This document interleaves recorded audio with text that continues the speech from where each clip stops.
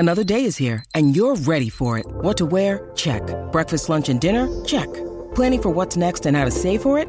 That's where Bank of America can help. For your financial to-dos, Bank of America has experts ready to help get you closer to your goals. Get started at one of our local financial centers or 24/7 in our mobile banking app. Find a location near you at bankofamerica.com/talktous. What would you like the power to do? Mobile banking requires downloading the app and is only available for select devices. Message and data rates may apply. Bank of America N.A., member FDIC. Hey, what's going on? Welcome to Talking Football with Ray, and believe it or not, my name is Ray, and I'm going to be the one talking football with you. Before we cut to the show, you need to remember that we are talking about a kid's game that's played by grown men. So sit back, relax, don't take yourself too serious, and let's have a little bit of fun in 5, 4, 3, 2, 1. 0. What's going on, everybody? Welcome to Talking Football with Ray. My name is Ray. That means I'm going to be the one talking football with you. Welcome, everybody, on this Tuesday. It's Tuesday, right? Tuesday, January the 11th. You know how I know that? It was my dad's birthday yesterday. What a shit show yesterday was. Awful show. Awful show yesterday. I mean, things were going okay. Mikey's sick. Fucking Dean no-showed me. Wi-Fi just cuts out. Show just abruptly ends. We're going to bounce back tonight, though. We're going to hit that reset button, as I like to say. I will be joined by Dean Blundell tonight at 7:10 p.m. Eastern Standard Time. For those of you on the listening to the audio podcast, it's about 9 minutes. Got my boy Lawrence over from the Colts Law and the Believe in Colts podcast with DeQuell Jackson coming in. Going to talk a little bit about those Indianapolis Colts. Going to talk about the Bills with Dean. And got my boy Mikey N coming in at 8:30. We're going to look at the Patreon questions. We're going to answer the viewer questions from the chat. We're going to have a good time. With you here live until 9 p.m. Eastern Time. For those of you listening to the audio podcast, tune in. Live on the YouTube channel. Talking Football with Ray.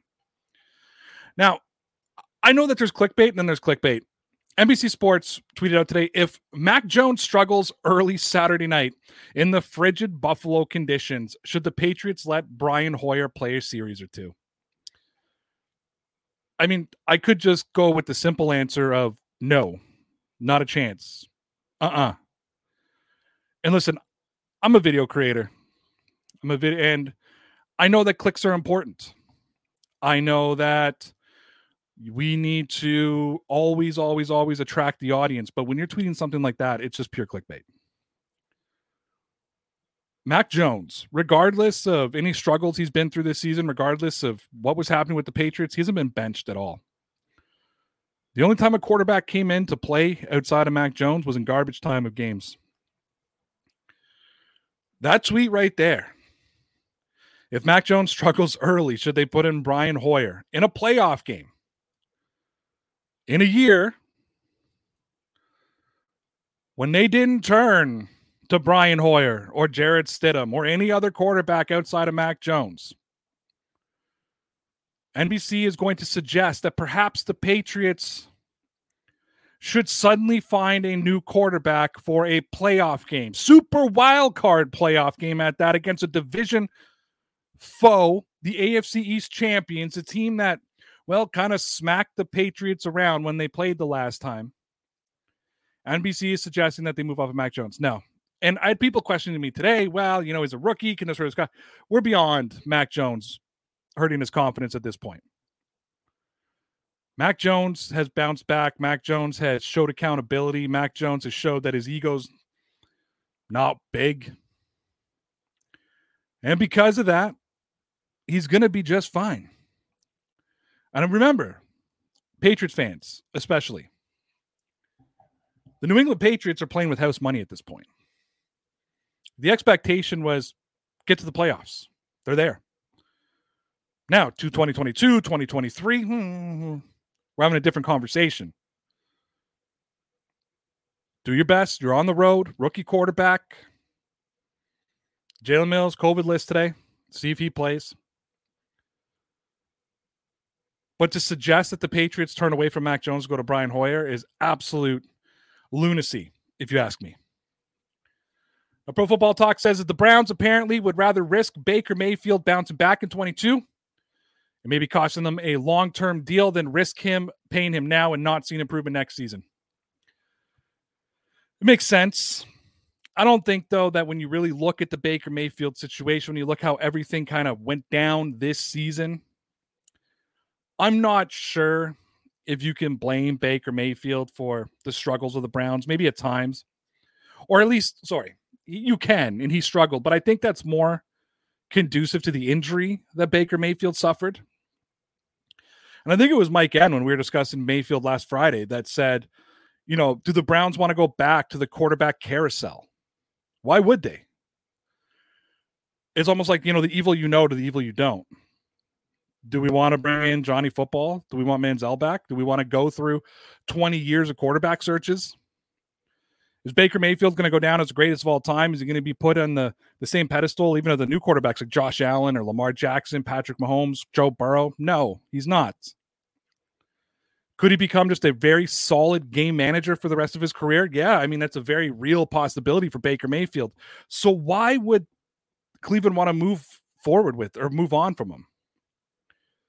I think what Cleveland's doing, though, is they're taking a calculated risk in the fact of saying, hey, listen, you want to earn big money, go earn big money next season. However, we're not just going to hand it to you. I'm okay with that. I'm okay with them just not handing him big money. I think that he can try to earn it. And if he doesn't, he gets a modest salary and he becomes a really good game manager for Cleveland. Now, who should be the offensive rookie of the year? At the time that I took this screen grab, Ja'Marr Chase had 79% of the votes. I think there was over 6,000 votes. Mac Jones is in second with 9%. Najee Harris, 7%. Jalen Waddle, 5%. Of course, the poll comes from Twitter from Fox Sports NFL. Now, 6 weeks ago, I would have argued with you profusely that Mac Jones is the offensive rookie of the year. No ifs, ands, or buts. However, I do believe that over the last 5 weeks, 3 tosses in Buffalo in the win. Look bad against the Colts. Look bad in the Buffalo rematch. Beat up on the Jacksonville Jaguars, 50 burger. And then you look bad against Miami. And Mac Jones keeps bringing, the Patriots back. Keeps bringing them back in the fourth quarter. Gives them a chance. We discussed yesterday, Connor and I. Has Mac Jones hit that rookie wall? Maybe. Has Mac Jones done enough to earn the offensive rookie of the year honors over Ja'Marr Chase, who I'm going to say over 17 games has showed more consistency? Probably not. Is that saying Mac Jones has been bad? No, I don't think Mac Jones has been bad. I think he's been great. I think that Patriot fans should be very excited about what Mac Jones can bring to them at the quarterback position moving forward, especially with the coaching staff they have in place. However, can we argue with Ja'Marr Chase being the offensive rookie of the year? I don't think we can at this point. Because Mac Jones has showed some inconsistencies that Ja'Marr Chase hasn't. So I agree with the 79%. I'm a Patriots fan, man. I want to say Mac Jones, but I got to say, I think Ja'Marr Chase is rookie of the year. Oh, sorry, wrong thing here. The Mike Girardi says, Josh McDaniel says he knows nothing about any head coaching interviews. Offensive coordinator may be left out in the cold again. I think a couple, like with last year, he had the opportunity to try to go coach with the Browns. They ended up going with Stefanski. Yeah, they were there. See, but I think that Josh McDaniels has maybe burnt a little bit of bridges. I think Gerard Mayo's got a head coaching job interview with Denver. Brian Flores, I believe, already has an interview after being fired by the Dolphins yesterday, and that was a huge mistake. Miami is going to regret that forever. Forever. You know what? Robert Kraft with the Patriots learned how to deal with power struggles like he did with Belichick. It only brought them 6 Super Bowls, 9 appearances, but he dealt with it. He figured it out. I think it's lunacy. I think any team right now who needs a coach would sign Brian Flores. I think teams who have a coach that they believe in could sign Brian Flores. Maybe we'll ask our friend Lawrence over from Colts Law what he thinks. Frank Reich or Brian Flores. Put him on the spot. Tua or Carson Wentz. Let's really get him riled up tonight. But no, I think that it's nuts. But when we go back to Josh McDaniels, doesn't surprise me. Does not surprise me at all that he is not getting the calls, that he's not being looked at as a head coaching job. I guess it is what it is. He's done a great job with Mac Jones, but a lot of Patriot fans have questioned him or some of his play calling, some of that stuff. So maybe other teams have seen it as well. I don't know. That's it for me, though. Good news. Got a message. Dean is coming. He's not gonna not show up tonight. I was getting a little nervous. So I'll do I guess I'll do a little bit of a brag right now as we wait for Dean to come in. Oh, I see him in the waiting room. We'll bring him in just a second here.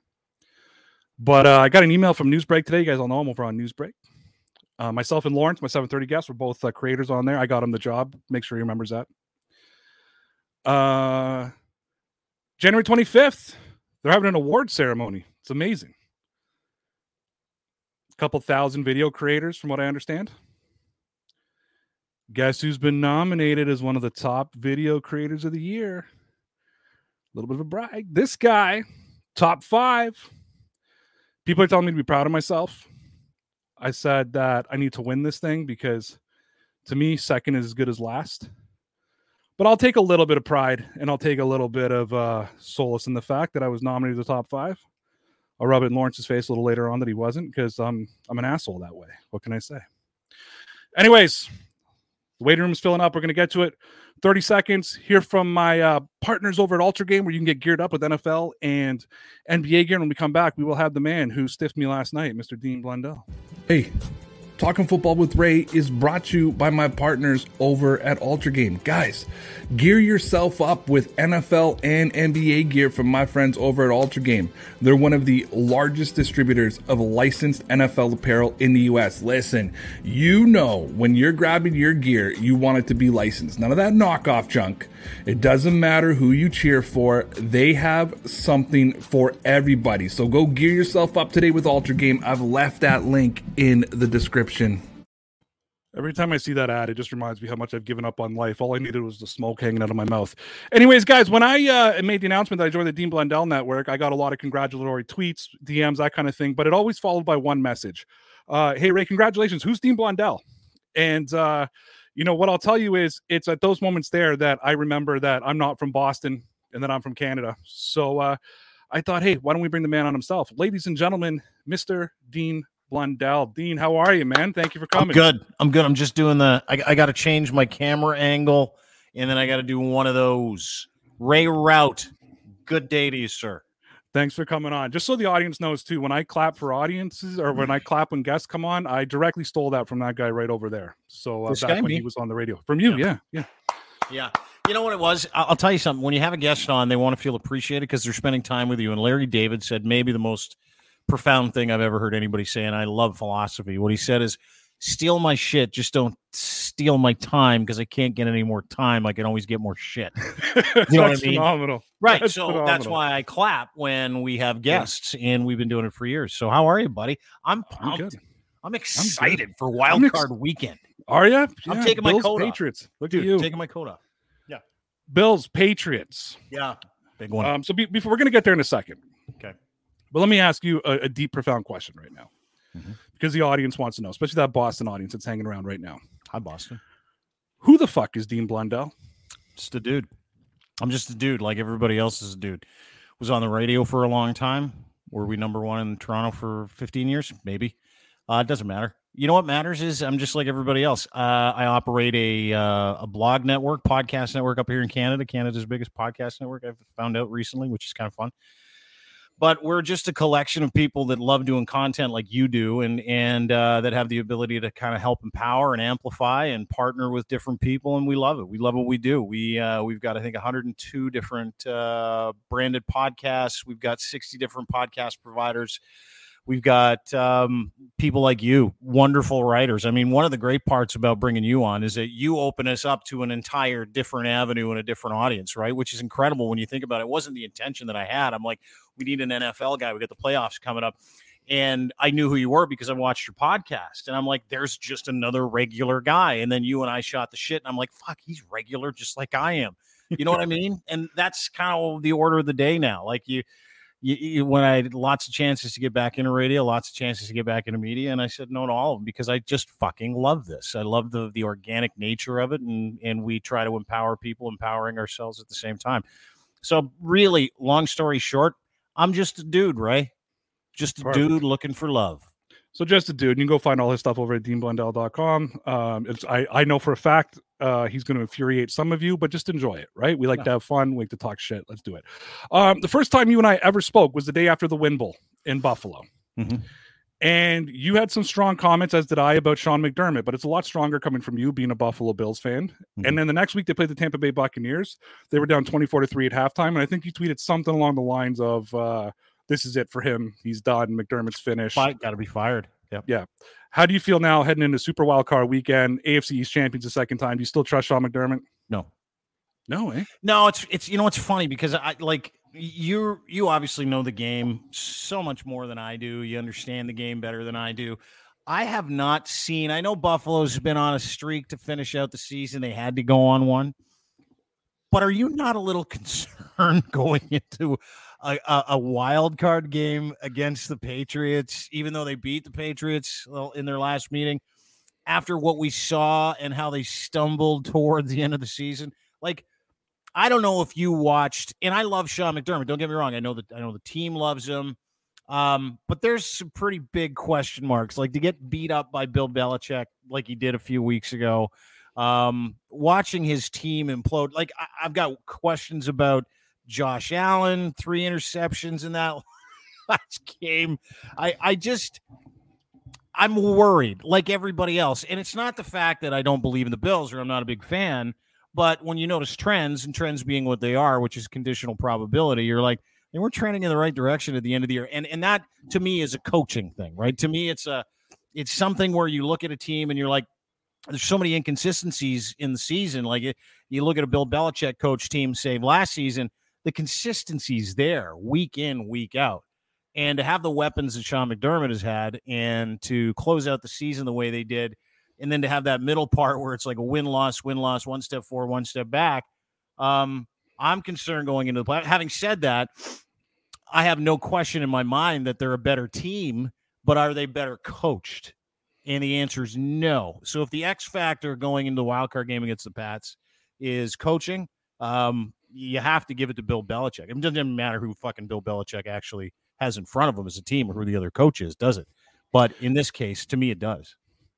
Yeah, so it's funny because I wrote a piece for the website, deanblundell.com, and realized at 6:55 that I didn't post it today. So it's going to be up tomorrow, guys. But the post was called Who's Really Scared of the Patriots and the Bills? And I agree, because I think both teams going into this playoffs, they both kind of limped into the playoffs. You had the Patriots who went 2 and 3 their last 5. You had the Bills who I think struggled against Atlanta last week. And then, I mean, despite the score looking like they blew out the Jets, that game was close for a long time, especially going into the third quarter. And they both kind of limped into the playoffs. So I think that both these teams are gonna battle it out, and we'll see what happens. But my question for you: would you agree when you look at both of them? And I know you primarily watch the Bills, but you can't watch the Bills without somewhat paying attention to the Patriots. Always, yeah. Would you agree they both kind of just limped in there? Like they don't look like the powerhouses that can go through. Well, I mean, the way the Patriots got into the playoffs, it had nothing to do with Mac Jones, really. I mean, Mac Jones had a great season for a rookie quarterback, but that was all Bill Belichick. I mean, that game and again, I go back to that Bills game where they just ran the football. What did he throw it 3 times? What was he, 2 for 3? Was he 2 What for did I 3? tell you? That was a fucking legendary performance. It's been on record 4 times that I've called that legendary. It is legendary. He went 3 quarters that he had a 100% pass accuracy record. 3 quarters. You name one other quarterback that's done that. 2 passes, Ray. I mean, 2 passes, and they won the game. One. One pass in 3 quarters? One pass in 3 quarters. He had his first incompletion in the 4th quarter. That was his second throw of the game. I forget. But, I mean, you watch that, and that just looked like child's play for Bill Belichick, right? But, and so you put him up here on pedestal, but then you watch how they've closed out the season, the last couple games of the season. You're like, this fucking team garbage. Like they couldn't beat the Dolphins at the end of the season, right? Brian Flores, by the way, great coach, lost his job. Someone's going to pick him up. I love him. And that's not the same team that beat the Bills. And I get that anybody can win on any given Sunday, but I don't have a lot of hope for the Patriots to go very far this season. I hope against hope, because I'm a Bills fan, that they can change the script and they can do something this year. I mean, they've touched it the last couple of years with a couple of playoff wins, but you get past the Patriots, who's next? What do we got? Let's look at the schedule. This is pretty simple stuff. If you beat the Patriots, you've got, the Bengals or the Raiders, right? And so you got the Bengals. Yeah. So you got the Bengals. I really like Joe Burrow. I mean, he was one of the best quarterbacks in the league this year. And what in the last 2 games, he threw for like 947 yards over 2 games or something like that. And it's not even him on the field. I've fallen in love with the kid. It's off the field too. Like if you ever have a chance to go find some of his press conferences, like he takes the most subtle shots at people with a smile on his face. He's fucking awesome. I love it. I love conniving people like that. And I just love the kid. I do too, and I love his attitude. He's got some swagger, but he's so you got the Bengals who didn't limp into the postseason. Raiders, who cares? You got Kansas City, who didn't limp into the postseason. Steelers, who cares? And then you've got the Titans, the 1 seed in the AFC with a very, very, very healthy and angry looking Derrick Henry, and it's really hard to see a path to the Super Bowl for the Bills or the Patriots. And I know you're a Patriots fan, but you got to feel the same way. No, I mean, not just playing against themselves, but look at what they have to do to run the table just to get into the big dance, just to get into the Super Bowl. This is my podcast. I don't know why you're throwing questions at me, but no, I'm just fucking because you know more than me. That's why I'm. No, you were supposed to laugh. You made me look stupid in front of everybody now. So here we go. Thank you. Listen, I've told everybody already, there's way more pressure on the Bills in this game than the Patriots in the first place. We're playing with house money now. I had the Patriots winning 8 games this season. So the fact that they've won 10 and went into the playoffs, I get to watch an extra day of football. I think Patriots fans and Steelers fans, we should all just enjoy Saturday no matter what happens, because we get to watch an additional day of football when really I don't think either team should have. For the Bills, there was a lot of Bills content creators who I talked to all in the preseason who all told me this was Super Bowl or bust for the Bills. Right. And they've all had their opinions. I'm not gonna lead you. I'm gonna ask you. Mm-hmm. Was this a disappointing year for Buffalo? I mean, they looked like to be the favorites in the AFC. Huge. What did they start, like 5-0 or something like that? 5-1. They lost their first game to the Steelers. You're right. And then they went on this streak, and they didn't beat teams. They beat the fucking shit out of teams. Double-digit wins, 44, 46, 32. You were sitting there going, oh, it's fucking child's play this year. Josh Allen looks better than he did last year, and last year he was like a dead ringer for an MVP. And then they added Emmanuel Sanders and didn't really address their backfield, but you thought they could do it by committee. Plus, you look at a guy like Josh Allen, he can run the ball. He can run the ball. He's fucking incredible at running the football. But they're missing pieces, right? Like they're missing some pieces that other teams are not. And that's what concerns me about the Buffalo Bills. It's not like, listen, and you can talk about Sean McDermott.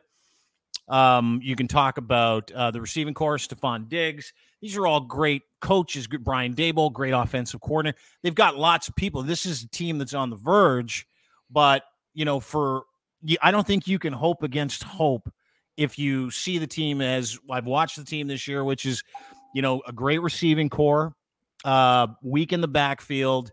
But if Josh Allen can't throw the football, and I don't know if you watched that 3 interception performance I think it was week 16, that 3 interception performance, they just started handing the ball to Devin Singletary and said, hey, fuck, like, don't throw it. A little screen back, but whatever you do, don't throw it. That's concerning to me. And then I don't know what happened to their punter in that last game. Did you see?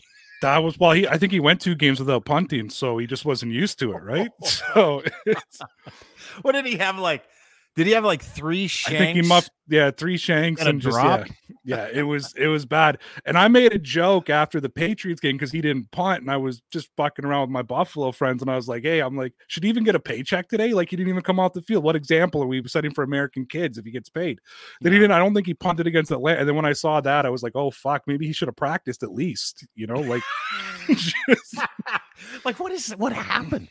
I couldn't believe it. I was watching. I'm like, they're going to need a fucking punter for the playoffs, right? Like, hopefully. I know he didn't actually take the field in 2 games because they're offensively that gifted, and they went for it on 4th down in that Atlanta game 100 times. But yeah, I think that they've just got too many holes. I'm concerned. Still think they're great, but no, they didn't live up to the expectations because they didn't put the people in the places that they should have been put to begin with. Their backfield, I think, is a real struggle. We are here with Dean Blundell from the Dean Blundell Show on the Dean Blundell Network. You can find him on YouTube and Twitch, the Dean Blundell Show. You can find him on Twitter at It's Dean Blundell. And you can also see the network over at deanblundell.com. So, Dean, I watch your show every day. Sometimes I comment, sometimes I don't. But I do watch it every day because just being the sort of the big dumb jock, I talk to a lot of other big dumb jocks, and your show brings it's a different flavor, different perspective. Great guest on the show. I'm not just kissing your ass. I mean it. But listening to your show every day has triggered a question for me. I've been waiting to ask you. We all know your opinion on this pandemic, and you've made it very clear and and how things are being run and how some decisions people are making. As a Buffalo Bills fan, I want to relate this back to sports. As a Buffalo Bills fan, are you able to separate your feelings towards the vaccine debate and a player like Cole Beasley, who's been very outspoken, very what you fight on a daily basis, can throw out misinformation? Are you able, as a Bills fan, to enjoy the game, separate yourself from that? Totally. I don't think Josh Allen is vaccinated either, if I'm not mistaken. But he hasn't been outspoken like Beasley. Beasley's been the outspoken one. Correct. And those are the people I like going after, by the way. Yes. Those are the people that, because I look at it this way. Listen, we're all in this race together, right? We're in the human race. We're in this thing. We're going in the same direction. And I advocate for just 2 things: being of good character and acts for the greater good. When you're actively out there telling people not to listen to every medical professional on the planet worth their salt, and that you happen to know more than they do, or maybe you found something on the Google machine and were like, oh God, they missed everything, all the doctors in the world. I have a problem with it for one reason. Do I respect Cole Beasley as a football player? Yes. And I've sort of at times felt sorry for him this year, right? Specifically with the Aaron Rodgers bullshit, where he was like, yeah, I'm fully immunized. And then he's like, I'm not immunized at all. There was, the whole year was a mess from that perspective. And we had a couple of hot topics and hot irons in the fire with the guys like Cole Beasley and a few other guys. I think Ike McKenzie wasn't, if I'm not mistaken. I don't think he was vaccinated. He ended up getting vaccinated. It was him and Beasley. They were like the last 2 holdouts. And part of me kind of gives Beasley a little credit because he's basically kind of shut up during the season and just gone and played football and hasn't played a ton. But when he has played, he's been great, and he's been a great team guy. Sean McDermott said the other day that Cole Beasley's the kind of guy that you want on your football team no matter what, because he's that guy, right? He's like that Danny Woodhead slot receiver guy that'll go where most people won't. He'll get murdered over the middle. And I like Cole Beasley. Do I respect Cole Beasley or anybody else that tells somebody not to take a life-saving vaccine? No, I don't. And I've been able to separate those 2, but I'm settling down and settling into this thing. And I don't know about you, but I'm settling into this thing when it comes to professional sports. As you know, the NHL canceled something like 70 or 80 games, and they got to make those up. Now not going to the Olympics. This is all like ebb and flow, right? Yep. So when it comes to the game itself, like when I see guys out there, like I know the Green Bay Packers won the NFC, and they're the 1 seed in the NFC, and Aaron Rodgers is probably going to win the MVP award this year. And I don't really like him anymore. In fact, I know a lot of guys that don't. Like a lot of Packers fans that were like, come on. Like, and then there's lots of people that don't give a shit. They just said, hey, you should go and play football, which I know Aaron Rodgers said he should say after he got in trouble for what he did say, which is he's going to take the Rogan diet, which is fine. But then he says he's just going to stick to football. And then 3-4 weeks later, he comes back and he's like, yeah, I think science should be challenged. And I'm like, not by football players, by scientists. So everybody's an individual. I don't have a lot of time for people. So I'm cool with Aaron because Aaron doesn't like make a point of being a huge dick about it. He got found out and he's a liar, but now I just know Aaron Rodgers is full of shit. And I like Cole Beasley, and I feel sorry for Cole Beasley because of what Aaron Rodgers went through. And Cole Beasley was taking bullets in the preseason, and the first 3-4 games of the year where he was used sparingly. And Aaron Rodgers is out I'm fully immunized. And he wasn't, right? Like, So, I mean, I've got an opinion on each individual one. But, fuck, when the game's on, I could care less. Good. I'm happy you're able to separate that because I have thought that. I've seen like Beasley make a catch and think, I wonder if Dean's cheering for the catch or if he's if he's able to make that separation. So that's good. Big time. I care about the dub. That's it. I care when the game's on. I care about the dub. And if there were 20 guys on that team, like Josh Allen, I still love Josh Allen. He's chosen not to get vaccinated, but he's not running around out there going, this is fucking poison. You know what I mean? Yeah. It's different. No, I totally appreciate it. Dean, thank you so much for coming on tonight, guys. That is Dean Blundell over from the Dean Blundell Network. DeanBlundell.com. Find the Dean Blundell show. It starts at sometime between like 3 and 3:49. You can find it on YouTube, Twitch. I think it's live on his Twitter feed as well. Dean, appreciate you, man. And thank you so much for coming on. Thanks, man. Thanks for having me. I'm going to go back to watching you now. Really appreciate you, Ray. All right. Thanks, buddy. That was Dean Blundell. All right, guys, we got Lawrence in the waiting room. He's going to come on. We are going to talk some bullshit about them Indianapolis Colts. First, hear from my pals over at Newsbreak. Top 5 video maker people. You're watching them right here. Over 1 billion users have downloaded the free Newsbreak app, getting access to all of their local news and content provided by Newsbreak. However, not only is Newsbreak a sponsor of my channel, they're also my bosses. I have been marked as a top contributor for Newsbreak, covering the entire NFL. So what are you waiting for? Download the Newsbreak app from the link that I've left in the description, and it directly supports my channel. If you want transparency, I'll give you transparency. Every time somebody downloads the Newsbreak app from the link, it directly puts money in my pocket. So download the app, get unlimited free access to all of your local news and all of my NFL content for free, while also supporting the channel. It's a win-win for everybody. So please take 30 seconds and download the Newsbreak app from the link that I've left in the description. And we're back live here on Talking Football with Ray. Thank you for everybody who's tuning in. We just had Dean Blundell on here talking about those Buffalo Bills, and we're going to bring on the man from the Lawrence Owen / Colts Law podcast. You can find, or YouTube channel. You can find him on the Colts Law podcast. You can also find him on the Believe in Colts podcast with DeQuell Jackson. And he does a whole bunch of other shit. Find him on Twitter at Colts_law. Ladies and gentlemen, here to talk about the fucking embarrassment on the gridiron, Lawrence Owen. Lawrence, what's going on, buddy? Welcome. Giving a clap for the person who brought me in, introducing the embarrassment, because that's exactly what the hell it was. What the fuck happened? I'm just going to I'm going to do this. When it's important, I just solo layout. What the fuck happened? The Indianapolis Colts couldn't have stunk up the field worse if they had walked in onto the 50-yard line, took a dump, and rolled around in it. All right? They couldn't have stunk it up any worse. I mean, there was no excuses for this game. Zero. There was no COVID issues at the time. There was no injuries. They were healthy. They just got beat. So that wasn't, they knew they had to win the game to get into the playoffs, all that. There was zero excuses. Worst team in the NFL. And then they go out there and they just stink up the entire field. All right. For those of you out there, I know a lot of you right here follow me on Twitter and watch my videos and leave comments. And a lot of you a few weeks ago said, well, congratulations on beating the Patriots. It was your Super Bowl. Well, looks like you were right, at least for this year, right? Because that's amazing. You know what? It's funny. I said everybody last night, I said, I have a tweet bookmarked from Lawrence, and I was debating whether to bring it up or not, right? I said, I'm going to just watch his shit engage whether it's okay to bring it up. I didn't upload it to the to the graphics tonight. I just decided to leave it. What a fucking day for Jacksonville, though, right? Not only do they knock out the Colts, the Lions win and they get the first overall pick. It's fucking criminy. And it's not like the Colts did this. They did this 2 weeks in a row. Okay, so the Raiders, yes, okay, they won 4 games straight to make the playoffs.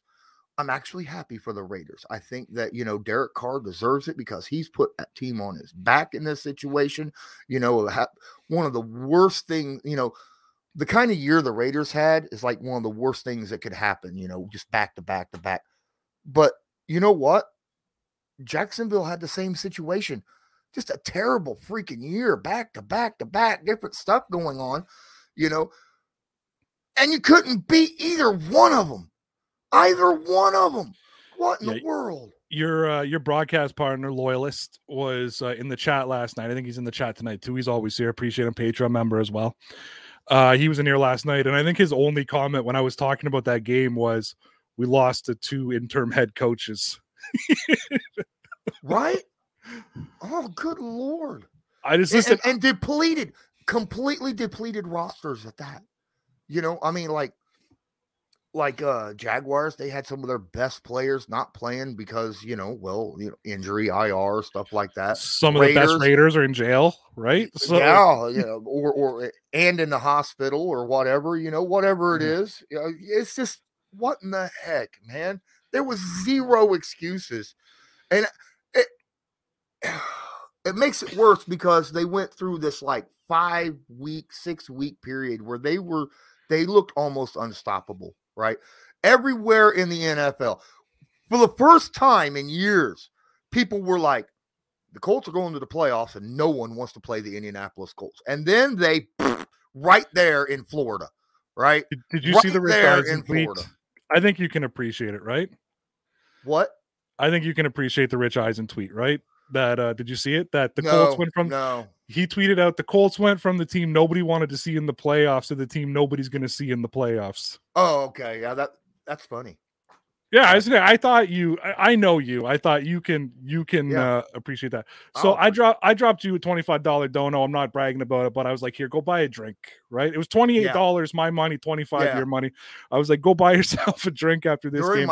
There was a heck of a live stream I was running. I mean, I think I had like 1,800 people watch that live stream for that game. Well, I'm going to tell you right now, the funniest so what I did was, when you scroll across the bottom, you can see like facial expressions and stuff. Like, when you're like, you can see like where the video is. Yeah. So after the game, you're gone. I go over and I start playing it. What up, Colts Nation, right? Yeah, I'm a little nervous. You talked about it. I'm a little nervous for this game. Yeah. And then I would just like went through the bottom of the screen and you just saw your face go whiter and whiter and and a little more down. And then I would just start clicking at random spots. And there was this one moment I clicked on and there was like 45 seconds of just you going. And I'm like, and I look up at the score and it's like 23 to something. I'm like, he's just giving up on life. Holy fuck. Oh, dude. I dropped an F-bomb for the first time in like 6 months on freaking live stream video, on one of my videos during that game. And it was well deserving. I generally don't cuss. And that deserved it big time. It was awful. Me and DeQuell Jackson yesterday did a live stream talking, but we didn't hold back. Did not hold back. I mean, the whole team needs to be evaluated at this point because if you go off and you can't lose a game like that. You lose a game like that week 7, week 6, but the very last game of the season with the playoff opportunity on the line, you don't let that game get close, let alone lose it. So collective effort, I get that. But let's scapegoat somebody, okay? Because that's what fan bases do, right? Fan bases love to scapegoat. Who's Colts Nation scapegoating here? The coaching staff. The entire coaching staff? The whole coaching staff. Not a single player other than our kick returner played well that whole game. Offensive line played like shit. The quarterback played like shit. Our defensive line played like shit. Our wide receivers played horrible as well. We had 7 Pro Bowlers, right? We lead the NFL. Most Pro Bowlers on a team going to the Pro Bowl. Not one of them did a damn thing in this game. I'd like to give a single one. I'd like to give a little bit of a shout out to Jonathan Taylor. Only 15 runs or 15 rushes got the position they went in. He still averaged 5.1 yards per carry. Unfortunately, though, after the Raiders game and then that Jacksonville game, I said it as soon as it was done, regardless of it being his fault or not, that any argument you had for MVP is now out the window. Like a lot of things got ruined in that game for the Colts. Carson, I've seen take a big beating the last couple of days. Carson took a beating all year though. So, I mean, I'm sure that you're used to hearing that card, what a waste. 4 weeks ago, the first round pick kicked in, I believe, because we were talking about it. It was maybe 5 weeks ago. The first round pick kicked in. I asked you, worth it? You said, absolutely. Tuesday, you still don't seem over the game. Tuesday, still worth it in your mind? And I'm not baiting you. I'm just asking you a legit question. Still worth it? Yes, because who else was we going to have at that point? Who are we going to get this year with a first round pick? Nobody. It'd be the 18th pick, 16th pick, something like that. We're not getting anybody with that. And this quarterback class sucks too. Yeah, exactly. So this pick for that quarterback, yes. Now, everybody knew what Carson Wentz was coming in. We knew he had a big arm, could make big plays, but, good for a what the fuck play every game. Just, it's just, it is what it is. You take the good with the bad. And I'm okay with that as long as, he doesn't have multiple of those plays every game, right?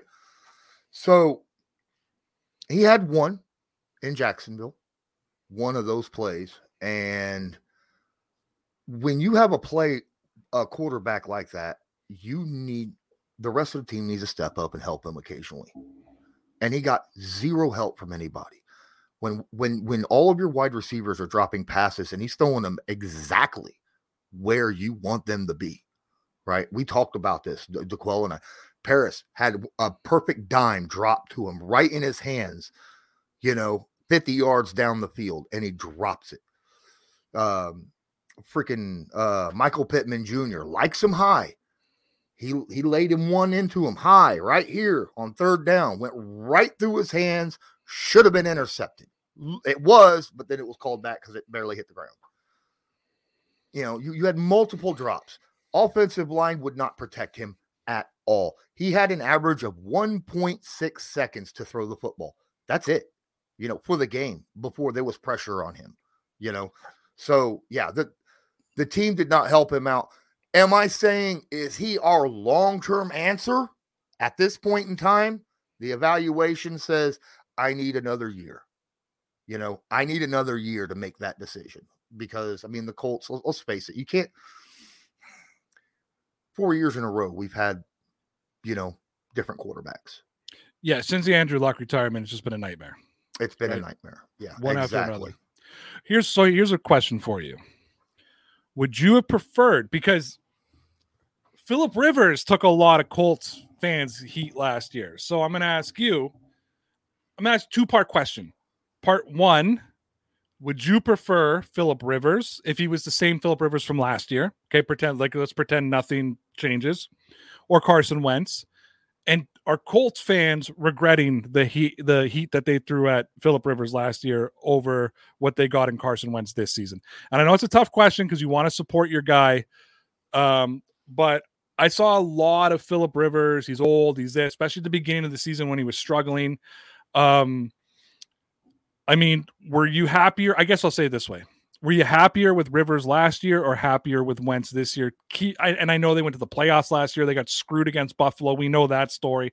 However, let's take that emotion out of it. Who were you happier with throughout an entire season? I think it's pretty even. Both guys bring different stuff to the tables. They both have pluses and minuses, and they even out, in my opinion. Rivers is very, very smart, can read a defense, and is accurate as shit with the football. And Carson Wentz has a cannon for an arm. can be accurate at times, but then has those and mobility. That's a huge bonus. How many times have we watched Carson Wentz escape a surefire sack and make a positive play out of it? But he has those WTF moments that Rivers generally just you don't see from a guy like that, So I think it kind of I think they balance each other out. Now I would go with Carson because he's younger. Yeah, if you were telling me Phillip Rivers from 10 years ago, give me Phillip Rivers all day. Well, I think everybody, unless you got Brady and Rodgers on your team, is going to take Phillip Rivers from 10 years ago. Yeah. But I'm talking Phillip Rivers from last year. Yeah, Phillip Rivers from last year is a different Phillip Rivers. There was no mobility. He could not move at all. And on top of that, he's dealing with a foot injury. And so it was even more so could not, and his arm strength wasn't there. He could not, he had to lead guys open when he threw it, anywhere on the field. They had to have room in front of them in order for him to lead them open. And Carson's arm strength allows him to pinpoint shoot you anywhere on the field. So like I said, it's pretty even depending upon how you look at the pluses and the minuses from both quarterbacks. We are here with Lawrence Owen from the Colts Law podcast, the Believing Colts podcast with DeQuell Jackson, also the Colts Law / Lawrence Owen. You can look up either on YouTube, the YouTube channel. Lawrence does live streams like this. He also produces videos. He's a busy man. You can also find him over at Newsbreak. Just look up Lawrence Owen. Same place you can find me, top 5 creator at Newsbreak. What can I say? But okay, listen. Audience, stop listening for a second. Let's have a private conversation. We're going to close talk here. Let's have a private conversation. I watched the Believing Colts on YouTube, and you know me, I'm a Saturday YouTube watcher. As you know, that's when I do all my catch-ups. I had to watch this one as soon as I could.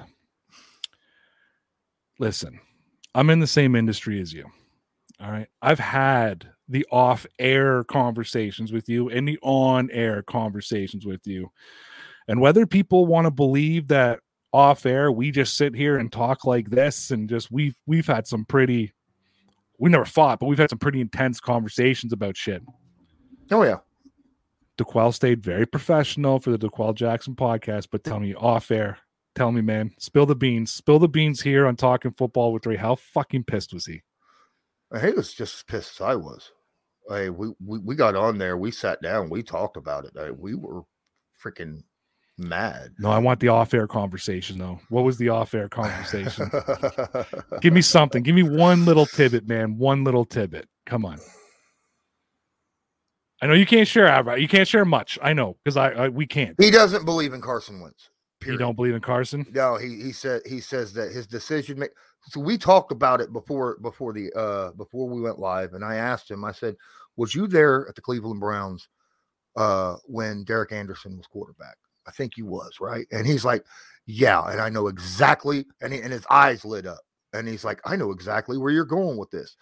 They are almost the exact same quarterback, Carson Wentz and Derek Anderson."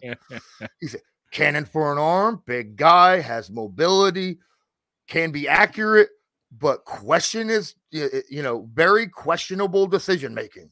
And he's like, "They're the exact same guy."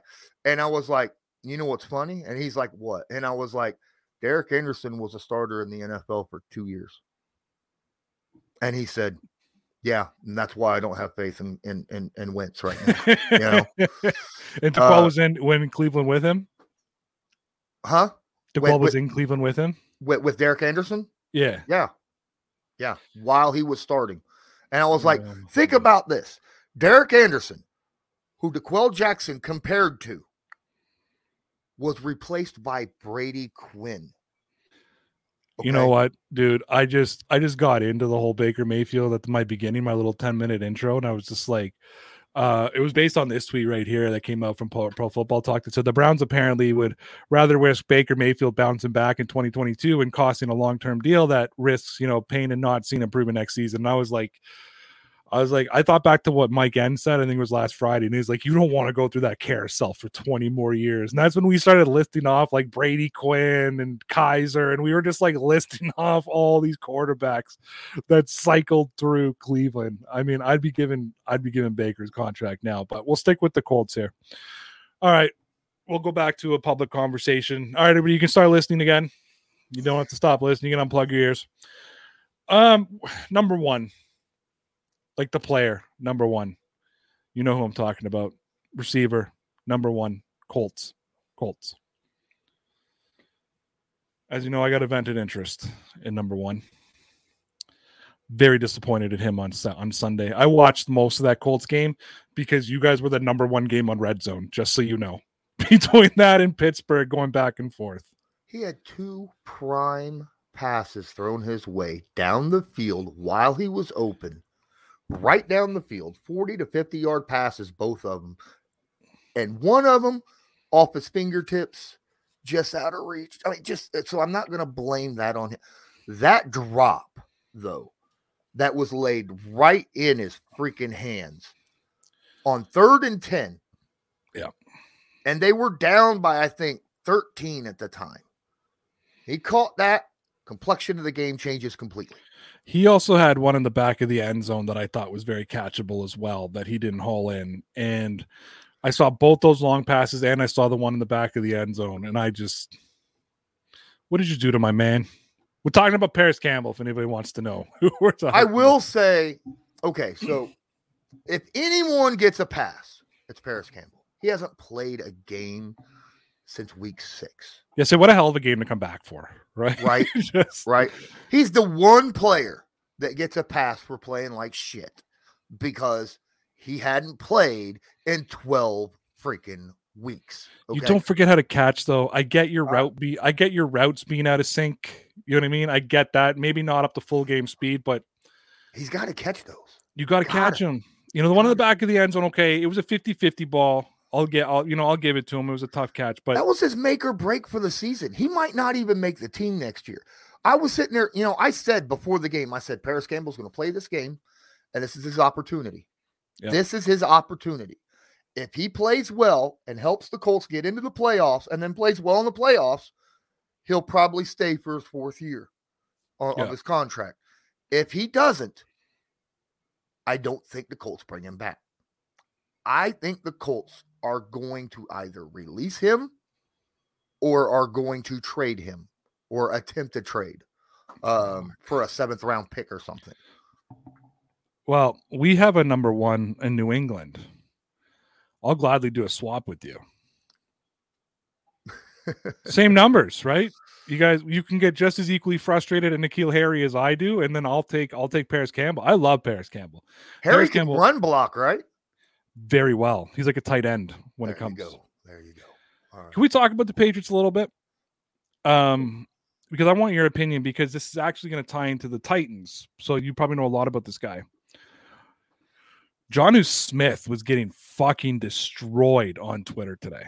I'm not sure who brought it up or where it came from, but the fucking Twitterverse was just going ballistic about Jonnu Smith. I've had a lot of questions. Is it Jonnu's fault? Is it the Patriots' fault? Is it McDaniel's fault? Is it just not working? I get a lot of it's probably my most popular question outside of, is Mac Jones going to be in the Hall of Fame one day? You know what I mean? Like, that's probably the 2 questions I get the most. But I'm gonna say this. I don't necessarily know how to answer that question every time. So to me, when Jonnu has had the ball in his hand, he's made plays. He's explosive. The ball's never in his hand, though. That's been my observation. And I thought there was a lot of misplaced anger from Patriot fans today. And I think one of the media lights, I'm going to call them media idiots, right? That's what they call them. I think one of the idiots. I think one of the term. Yeah, I think one of the idiots out there said, like, oh, the only person who won this signing was, Jonnu Smith's wallet. And I was like, I don't think I can put this on Jonnu Smith. They're not putting the ball in his hand. But you've seen a little bit of the Patriots. You've at least seen one full game of the Patriots. I know you go watch a lot of condensed stuff when you come on here. What have you seen with Jonnu Smith in New England? I still think Jonnu Smith is a top 10 tight end in the NFL. All right. Talent-wise, I think he's fine. When you have a 260-pound tight end and a quarterback throws the football at your ankles, you're not going to expect a guy to catch that. You just don't. Not a 260-pound dude running. But for the most part, when he's targeted, he plays. You opened up your show today talking about Josh McDaniels not getting opportunities as a head coach anymore, whether he's burned bridges, blah, blah, blah. Coming out openly and saying, well, I don't know how to incorporate this $12.5 million a year tight end into our offense. I think that's going to put a dagger in your hat right there. Mm-hmm. I'm applauding you, because when he came out, and those weren't the words he used, but I interpreted it for everybody almost exactly the same as you. I got fucking killed for it. Like, honest to God, like that was, I take Twitter hate. I take Twitter hate. I fucking love the Twitter hate. Bring it to me, right? I don't do this often. I had to mute that tweet because every time I went on my phone, I'd have like 40 fucking notifications, and they were all, that's not what he fucking said. Fucking Jonnu's useless, like blah, blah. And I was like, no. I'm like, and I'm going to put something on the table, which I know, look, Patriot fans are going to fucking flip. Now, he's no good. Don't get me wrong. I'm about to say he's bad for a lot of reasons. He fields punts with his face. I get it. But to this day, I don't think they know how to use N'Keal Harry either. I don't think he has any idea. And in N'Keal Harry's rookie season, Josh McDaniels kept saying, because these are his words, the same ones he used, and it was eerie to me. I need to do a better job of getting him involved in the game. And he said that about N'Keal Harry, and he used those exact same words about Jonnu Smith. And I put out translation, I have no idea how to use one of the best tight ends in the league. And I got fucking killed. So I'm so happy that you said that. And I did make mention of that, not that in particular thing, but yeah, he's been questioned about some of his offensive stuff this year. And I'm over defending Josh McDaniels, to be real with you. I really am. I'm over it. I think he's better than most. Don't get me wrong. There's some bad OCs out there. However, I don't think he knew how to use Cam Newton. Not that I think Cam Newton's going to be better anywhere else. We saw this year he's not going to be better anywhere else. I don't think N'Keal Harry's going to go somewhere else and be an all-pro receiver. Like, don't twist my words. I know that's what people are doing at this moment. Don't twist my words. However, if I'm an OC and I'm smart enough to see this, N'Keal Harry's a receiver, but he's more of like a hybrid tight end. You know what I mean? I got him running tight end routes. I got him rubbing on his way out. You know what I mean? He's kind of like a Shannon Sharp kind of guy. He's probably about 20 pounds short, 15 pounds short of a tight end, but I would use him like a tight end. I would have him out there, and that would be my 3 tight end set. You know what I mean? And I would put him out on a tight end route. Yeah, I don't think Jonnu Smith, when he has the ball, it's 10 yards every time the ball's in his hands. Like, he doesn't get these 2-yard plays. It's 10 yards. He'll take the ball behind the line of scrimmage, and it's 10 to 15 yards. They have no fucking clue how to use what I think is probably one of the most athletic tight ends, you know what I mean, and what he is able to do in the NFL. And it's been distraught. You know how who knows? He knows how to use Hunter Henry because he's a mimic of Gronk, right? Me run downfield, me catch football. That's Hunter Henry. And that's not offending Hunter Henry whatsoever. Hunter Henry's a hell of an athlete. But I don't understand how you had Aaron Hernandez, you know what I mean, and Gronkowski, and you can't look at Jonnu Smith and Hunter Henry and say, let's just run the 2012 offense, you know what I mean, or 2011 offense. Like, I don't understand why they can't do it. So thank you for just validating me, because that was one of those ones I questioned myself, like, oh, maybe I'm wrong. You know what I mean? Like, I'm usually stand by what I say, but I was like, maybe I never. Okay, so if you want to mute a tweet just because you're like, enough of that, whatever, that's fine. I've never muted a tweet, just to be straight up. Never have. I've blocked 2 people in my life on Twitter, and that's just I because blocked Daily. I blocked 2 people. Now, if I'm gonna tell you right now, you come at me and all you got is trolling, and no legitimate argument for your trolling, you're getting blocked. And that's where those 2 blocks came from, right? Yeah. But I don't block anymore. I've stopped blocking because people call you out for blocking. Mhm. I need you guys to know, though, if you followed me on Twitter and I followed you back and I no longer follow you and you still follow me, it's because I muted you. and if I follow you, you still get through when you respond because you're a follower. But I mute a lot of people. I have a lot of people muted on Twitter. Think about this, okay? The former Titans OC and Ryan Tannehill was able to use Jonnu Smith and make him look great. If they can do it, there should be no reason that Mac Jones and Josh McDaniels shouldn't be able to do the same. Right? No, you're preaching to the choir here. I 100% agree with you. It makes me sick that we don't use Jonnu Smith, and I'm all for Hunter Henry. Dude, I sat here. Mm-hmm. My 2 favorite signings, you know what my 2 favorite signings in that offseason were? Matthew Judon and Jonnu Smith. Those were my 2 favorite signings. Now, Belichick knows how to use Judon, knows how to use Matt. Excuse me, Jonnu Smith was my favorite signing on your offseason. My second favorite was the former 49ers receiver. Kendrick Bourne, yeah. I love Kendrick Bourne. He's done so well this year. I really do. And I think I saw him as your Edelman replacement, And I would say that's what he's turned into. And I think after another year into this offense, he's going to be really good. I'm also going to defend another player because people were grading Nelson Aguilar an F this year. You got to throw him the football. We don't take shots down the field. He's there to take shots down the field. They don't take shots down the field ever. How the hell can you fucking blame your stretch receiver when you don't stretch the field? Yeah, that's an issue. And one thing that, again, this comes to McDaniels. You can get so your quarterback, no, he doesn't have the strongest arm in the world. We know that.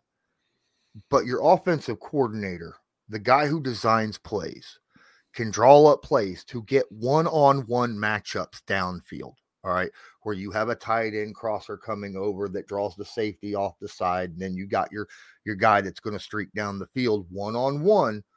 Generally, Aguilar is going to win those matchups, and then all your quarterback has to do float it in, rainbow that sucker out there and lead him. Just let the receiver run underneath of it. Either A, there's 2 reasons why this is not happening for the Patriots. Either A, McDaniels don't know how to design those types of plays, or B, he doesn't have faith in Jones, to throw those. Those are the only 2 reasons I can think of why he's not doing those. Connor and I had a long discussion about Mac Jones last night. I don't know if you saw it, but we were talking about the rookie wall. And first of all, I have now, and I think I declared it today for the first time, but I already conceded it a couple weeks ago. Jamar Chase is my offensive rookie of the year, hands down. I'll actually be a little upset if he's not. And this is going up against Mac Jones. However, for the last 5 weeks of the season, outside of the 50 burger they put on Jacksonville, Mac Jones has not been good. He wasn't good against the Colts. He wasn't good against Buffalo. And he wasn't good against Miami on Sunday. And obviously the game before against Buffalo, before the Colts game, he threw 3 passes. So it's, and I think what triggered this conversation last night was I'm getting frustrated because I'm seeing a lot of Mac Jones has put the team in a position to win every game and the defense can't make that final stop. It happened with the Colts. Jonathan Taylor runs off that big, massive play, ices the game. And I was like, the Patriots defense gave up 20 points on Sunday and lost 33-24. Yes, Mac Jones puts the Patriots within 1 when the Patriots roll into the fourth quarter down by 2 scores and the other team goes into prevent defense and the Patriots go on an 8-minute drive and score a touchdown, and now there's 2.5 minutes left in the game. And I go, and then they end up with 27 minutes of possession, but 8 of those minutes came on that final drive of the fourth quarter. The defense is exhausted by the time I go back to that Dallas game in overtime when Dallas just like shot the Patriots. The defense, that defense walked on the field, and I thought they were going to collapse before the ball was snapped. Like, you want to talk about a team? I think they're on the field like 36 minutes. They were exhausted. And we started talking about this rookie wall. And I said, listen, Mac Jones is already getting the Tom Brady treatment, where it's not his fault. It's the defense's fault. It's this fault. It's the weapons' fault. So, the guys can't get open. This can't happen. I'm okay with saying Mac Jones has hit that rookie wall a little bit. Joe Burrow hit it before he got injured. I'm not saying that he's not going to climb over that wall after this season and look better next year, but you watch that Colts game. How could anybody turn around and put that game solely on the defense when the defense held you to 24? Something like that. On a team that was averaging 28 points a game, and 7 of those points came on a massive 47 or 50-yard run from Jonathan Taylor in the fourth quarter. I don't know. You've watched Mac Jones, rookie wall. It's got to be, right? Like, he's got to take accountability and he's taken all the accountability. This kid has come out and said, I'm playing like shit. Another thing. Okay. So again, this isn't just on Mac Jones. A wall, a quarterback rookie wall has a lot to do with not just, what he's capable of. Your quarterback coach, your offensive coordinator, the guy drawing up the plays, they only have, from week to week, they're basically scheming against other teams. They're not working with that player specifically to improve that player in certain weaknesses. I talked about this with DeQuell during the season. They don't sit there and practice working on themselves. They practice the plays that, they're scheming for against the other team, whatever the plays that is, that they wrote up for that. So Mac hasn't been able to work since the season started on improving himself, which is why this upcoming season, during the off season, whenever that may be, whether it's after next week or after the Super Bowl, I don't know. Just saying. That's when he'll be able to work on himself a little bit more. But at the same time, I want to go back to the Josh McDaniels thing. He can help that quarterback out. He can help Mac Jones out by designing plays and having him run those plays during, the scheming of playing against somebody. We just talked about Nelson Aguilar, right? We talked about, you don't want to get it downfield. You still want to get him involved. Another way to get him involved and help a quarterback out, high percentage throws, right, to a guy who's got a lot of speed that can make yak yards. Well, that sounds like drag routes to me, okay, where you go out for 3 to 5 yards and then cut straight across the field, right?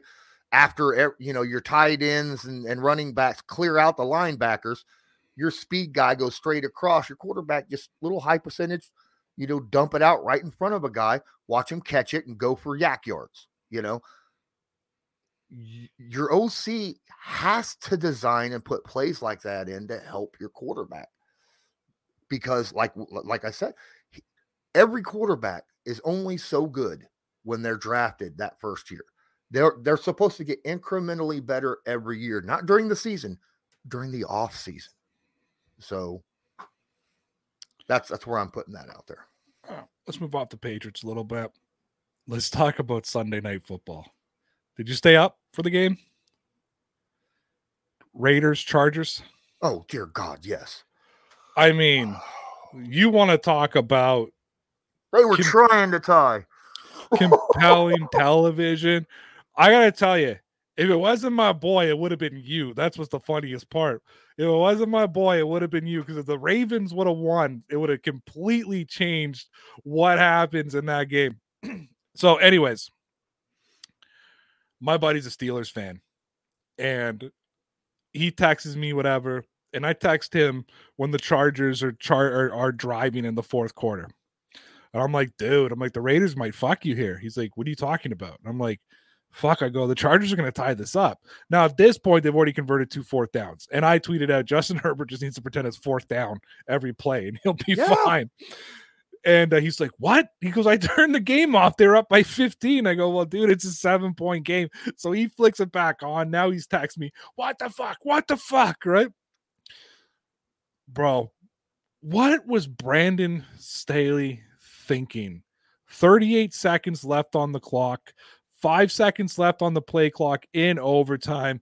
The Raiders look content just to run out the clock. He takes the timeout, and I swear to God, I screenshotted it. Derek Carr is walking to the sidelines doing this, looking at Bosca or Bosca, whatever his name is, doing this. For those of you on the audio podcast, I'm lifting my hands in the air. And at that point, you could almost see them like, fuck them then. You know what I mean? Run the ball. Either we tie it up. If we get in field goal range, kick the field goal. Fuck them. You know what I mean? And I mean,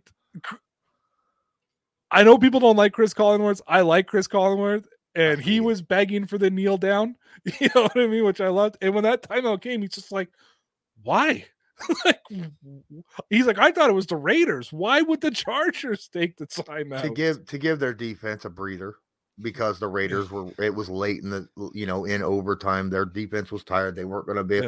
Yeah. If the Raiders, the way Josh Jacobs was running the football in the second half in overtime, he was due to break one to the house.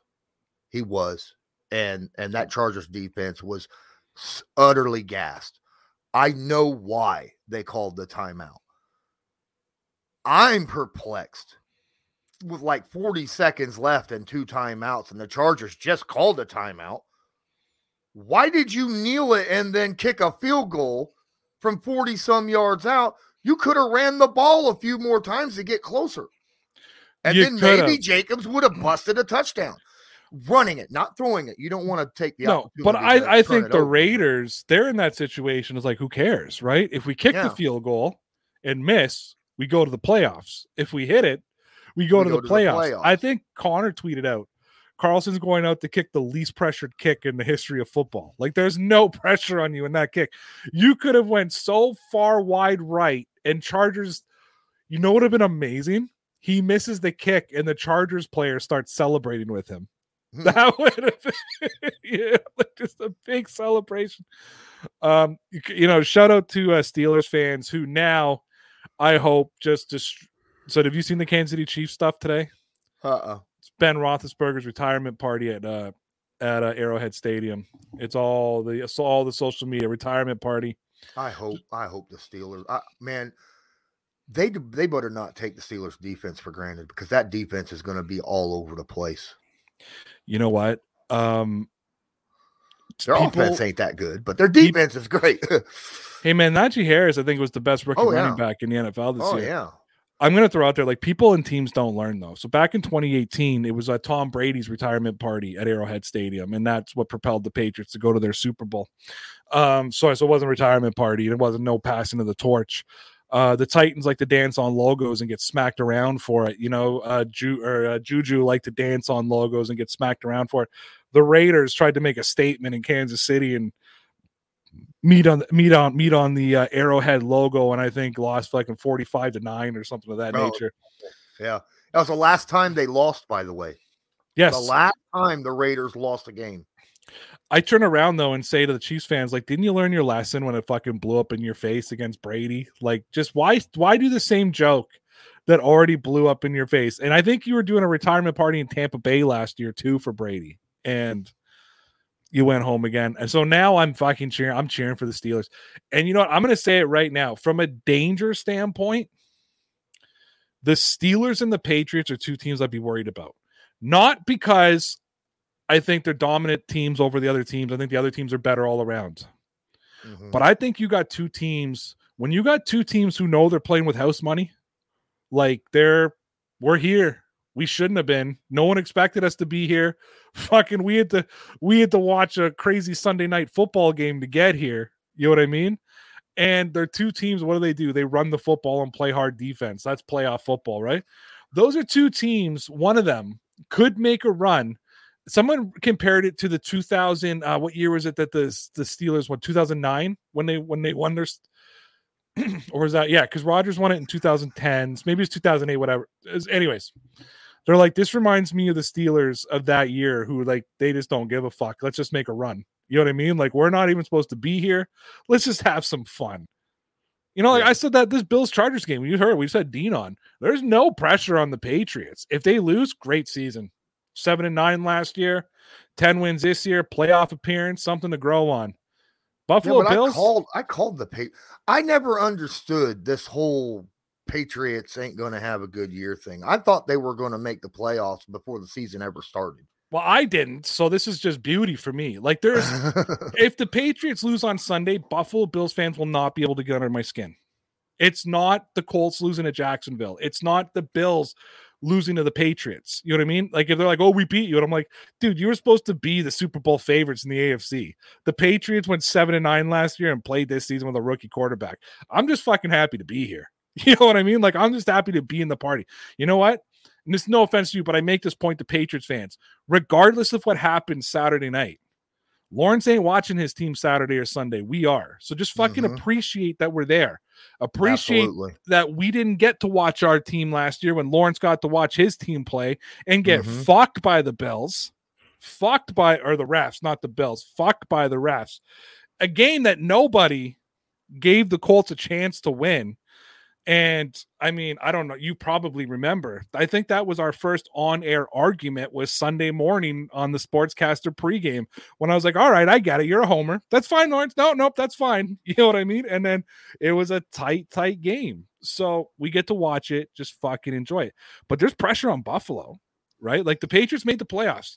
There's no way anybody in that Patriots, I mean, they want more, obviously. The players aren't going to be sitting there going, but Kraft's not calling fucking Belichick and saying, hey, if you lose on Sunday, you know, your job's on the line. Kraft's like, hey, I didn't get to go to the playoffs last year. I got to go this year. You know, next year we'll have different expectations. Sean McDermott can't say the same. No, you're supposed to go to the Super Bowl this year, man. You got so much talent on your team. Josh Allen just got paid $1 trillion. You know what I mean? You better fucking win. You can't lose. There's no, if he loses, there's going to be a lot. I mean, you heard Dean, he doesn't trust McDermott. You know what I mean? And I think he needs to win these games to start building that trust amongst the Bills fan base. Oh yeah, I utterly agree. But at the same time, it's not just McDermott. Their GM, whoever it is, that's bringing Brandon Beane. Talent. Yeah, that's a person. They've got talent on the field, but they're doing it in a way where they're just leaving like massive holes on their roster, right? Doubling up on talent in certain places and leaving massive holes in others. And you don't. Well, Tre'Davious White getting hurt this year showed how little depth they had. Now, Mario did point out a good point last week. He said, like, the Bills haven't really been hurt by the Tre'Davious White injury. And I just said, yet. I said, yet. Wait until you have to go up against Kansas City. You know what I mean? Cincinnati, teams that can air out that football. I'm sorry. I know you got Poyer. I know you got the best safety duo. We got to say they got the best safety tandem in the league. But when you're trying to go on man-to-man coverage and you're going to play some man-to-man, who's going to take Jamar? Who's going to take? I mean, they got. I'm drawing a blank right now, but T. Higgins. Who's going to take? Like they got three. I don't think people forget. Since he's got like three legit receivers in Higgins, Jamar Chase, and the guy Boyd and Tyler Boyd, and then you got obviously Joe Burrow, who's impressed the hell out of me this year. I got to eat some crow. You got to eat crow about Justin Herbert. I got to eat the Joe Burrow crow. I said Justin Herbert can't make a completion unless it's 4th down and 10. All right, well, I will take so just over on Sportscaster last year after the draft. Lawrence said that Justin Herbert was going to be a bust, and I said that Joe Burrow had bust written all over him. I was a little bit more aggressive, but I stood down that I thought, and this was before he got drafted. Yeah. This was pre-draft. I said Joe Burrow has bust written all over him. My exact words about Justin Herbert was he's walking into the NFL at his peak. He will never get better than what he is right now. Yep. And to be fair, does he look better now than what he did last year? It's debatable, and I'm going to be real with you. I haven't paid enough attention to the Chargers to give you my full. I'm going to know more about all the teams in the off season when I start spending my weekends watching all the games I didn't watch this year. You know what I mean? And start, especially when I'm trying to look at free agents and stuff, right? I'll be honest with you. I thought you were pretty on point when it came to Joe Burrow preseason last year. I didn't say it, but I was like, I mean, dude, it was a pretty bold fucking statement to make. Yeah. I get it. I got why no one was backing me up, but I knew some of you agreed with me on that panel. I'm full disclosure. I understood where Ray was coming from. He came from nowhere. He was like the 35th ranked quarterback and then played his senior season and all of a sudden became the number 1 ranked quarterback. Right. Yeah, it wasn't Mac Jones where you were a backup quarterback and then you got your chance to start. He started for LSU and he was a guy. Like he was a Jag. They call him Jags, just a guy. He couldn't take the job in Ohio State. So he transferred to LSU because he couldn't get the job in Ohio State. All of a sudden, over who? Who couldn't he get the job in Ohio State? Couldn't take the job from Dwayne Haskins. Yeah. Couldn't take the job from Dwayne Haskins in Ohio State. So then he goes over to then he goes over to LSU. He's a guy his first year playing as a starter. Look at his numbers. Yeah. He's not, I'm not even saying he's good. He's a guy. He's a quarterback. He's a college quarterback. And then he comes out his next year with Jamar Chase, you know what I mean? And comes out with some serious talent. And becomes a dude. Yeah, and becomes the man, goes undefeated. Did he win the Heisman that year, right? Like he becomes the man. And I said, Joe Burrow has bust written all over him. He's going to go to the NFL. But I'm going to say outside of the offensive line, Cincinnati has done a good job getting talent around him. And he had, with the Joe Mixons of the world, right? Obviously bringing Jamar in, that was a big game changer for him. And I understood getting Jamar. He had trust in Jamar. He knew Jamar. I think we talked about that on the Patreon one night. We gave them credit. Like, they asked him, who'd you want? They got him their guy. And like I said, next year they're going to say, you should say, I want that guy. And they're going to say, shut the fuck up. We got to get an offensive lineman. You know what I mean? Like unless he's like, I want that guy. The 360-pound dude? Yes. Yeah. Unless he's pointing to a lineman he wants. Exactly. They're getting, I would almost put money that I almost said LSU. I'd almost put money that the Bengals will be taking an offensive lineman in the first round of the draft this year. I'd almost put money on it. Watch him get a tight end. Yeah, or something, or a wide receiver. Something of that nature. Hey, what are you guys going to do with Jack Doyle? Is he done with the Colts? We're leaving it up to him. I think I say this like I know it for a fact, but it's pretty much out there. It's because Jack Doyle still has a year on his contract.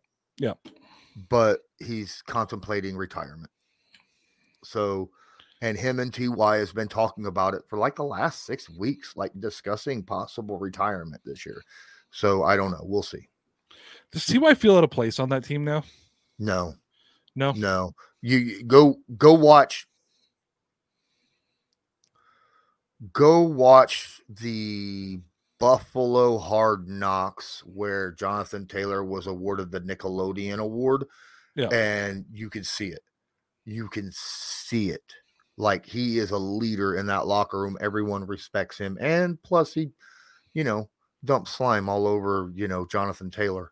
So it's I saw the clip of that on YouTube, that with the slime. I think it was on Twitter. By the way, I think that there are games I'm going to be watching on Nickelodeon going forward now, because there's like that Miami game.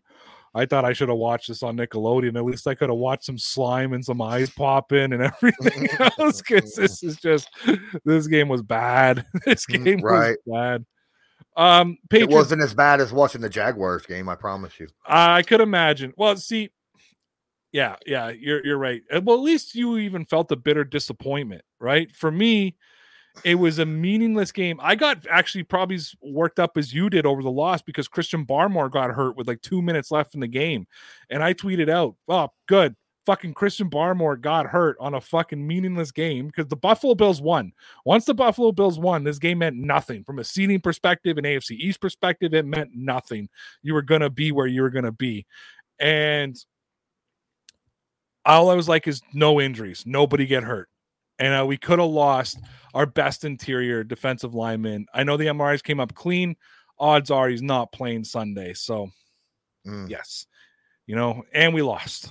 So it was a meaningless game that I really didn't give a shit about. I think I was in the group chat. I don't know if you were there. You might have still been.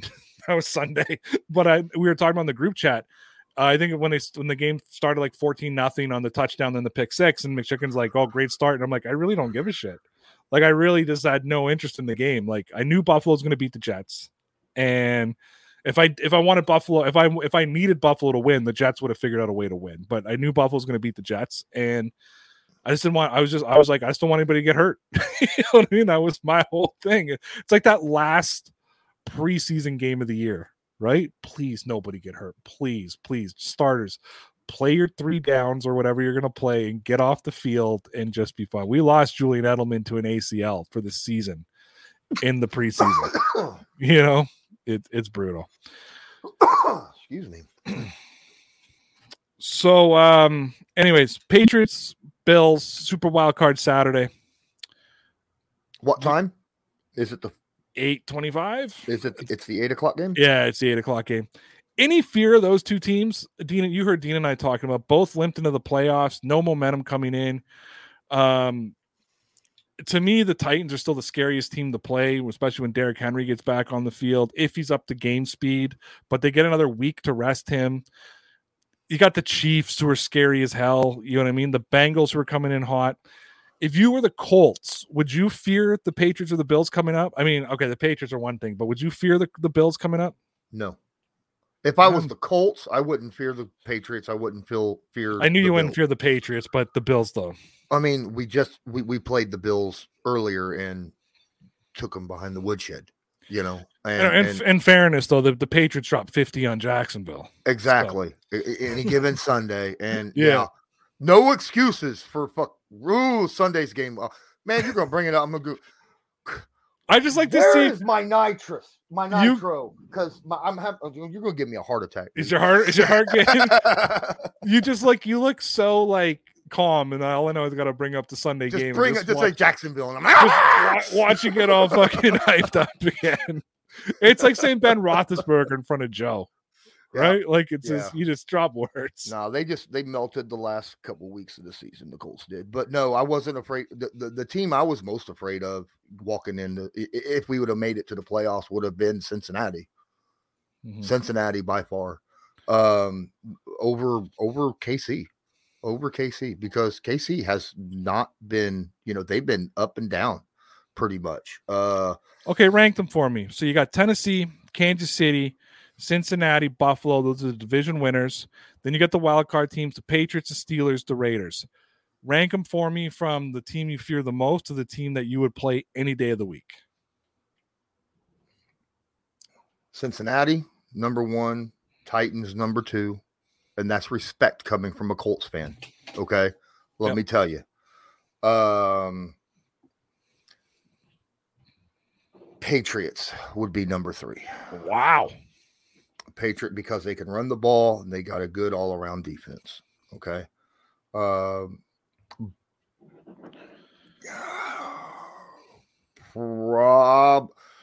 more afraid of Buffalo than I am Kansas City.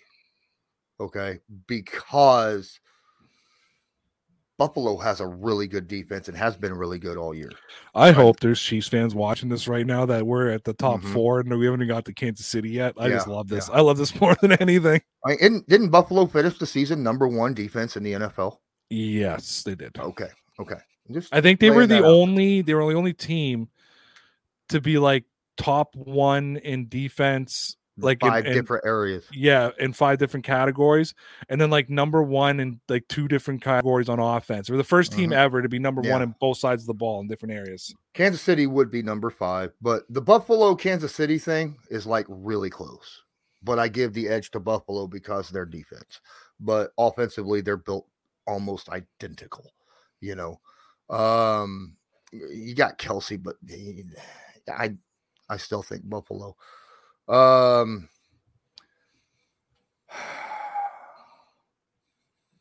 Honestly, yeah, I'd put the Raiders over the Steelers. Sorry, Joe. Only because Joe hates. He's a Steelers fan and he hates the Raiders. Okay, but I'm talking about Joe Thornburg, so you're probably watching. I'm sorry, dude. Another Patreon member, by the way. Thank you very much, Joe. Yeah. Joe, I'm making this about Joe now. What Derek Carr has done with the Raiders in light of what has happened to them is nothing short of amazing. Not just Derek Carr, but can we get his name Bosca? Is that his name? Bosca? Yeah. I got to give credit to him too. The two of them really, just with everything they both had to overcome, phenomenal. They've got playmakers on all parts of the field. All right, because Hunter Renfrow is dangerous. Jones is showing. Jones has been stepping up all the second half of the season as a wide receiver. And I'm telling you, that ginger is scary. Okay. That defensive end, he is a scary man. All right. The guy that I called gives up. The man that I called Mason Crosby for 3 straight quarters on Sunday night. Yes, him. Max Crosby. Max Crosby is a scary dude. All right. Yeah, he is. He doesn't always get the sack, but he's always in the backfield making a play of some sort, forcing something. All right. I tweeted that Sunday night. I said Max Crosby. Well, first 3 times I said Mason Crosby, and I said Mason Crosby is so underrated. And then I was like, at one point I'm looking, I'm like, no, not the kicker, you fucking idiot. I'm like, Max Crosby. Yeah. Yeah, he's legit. All right.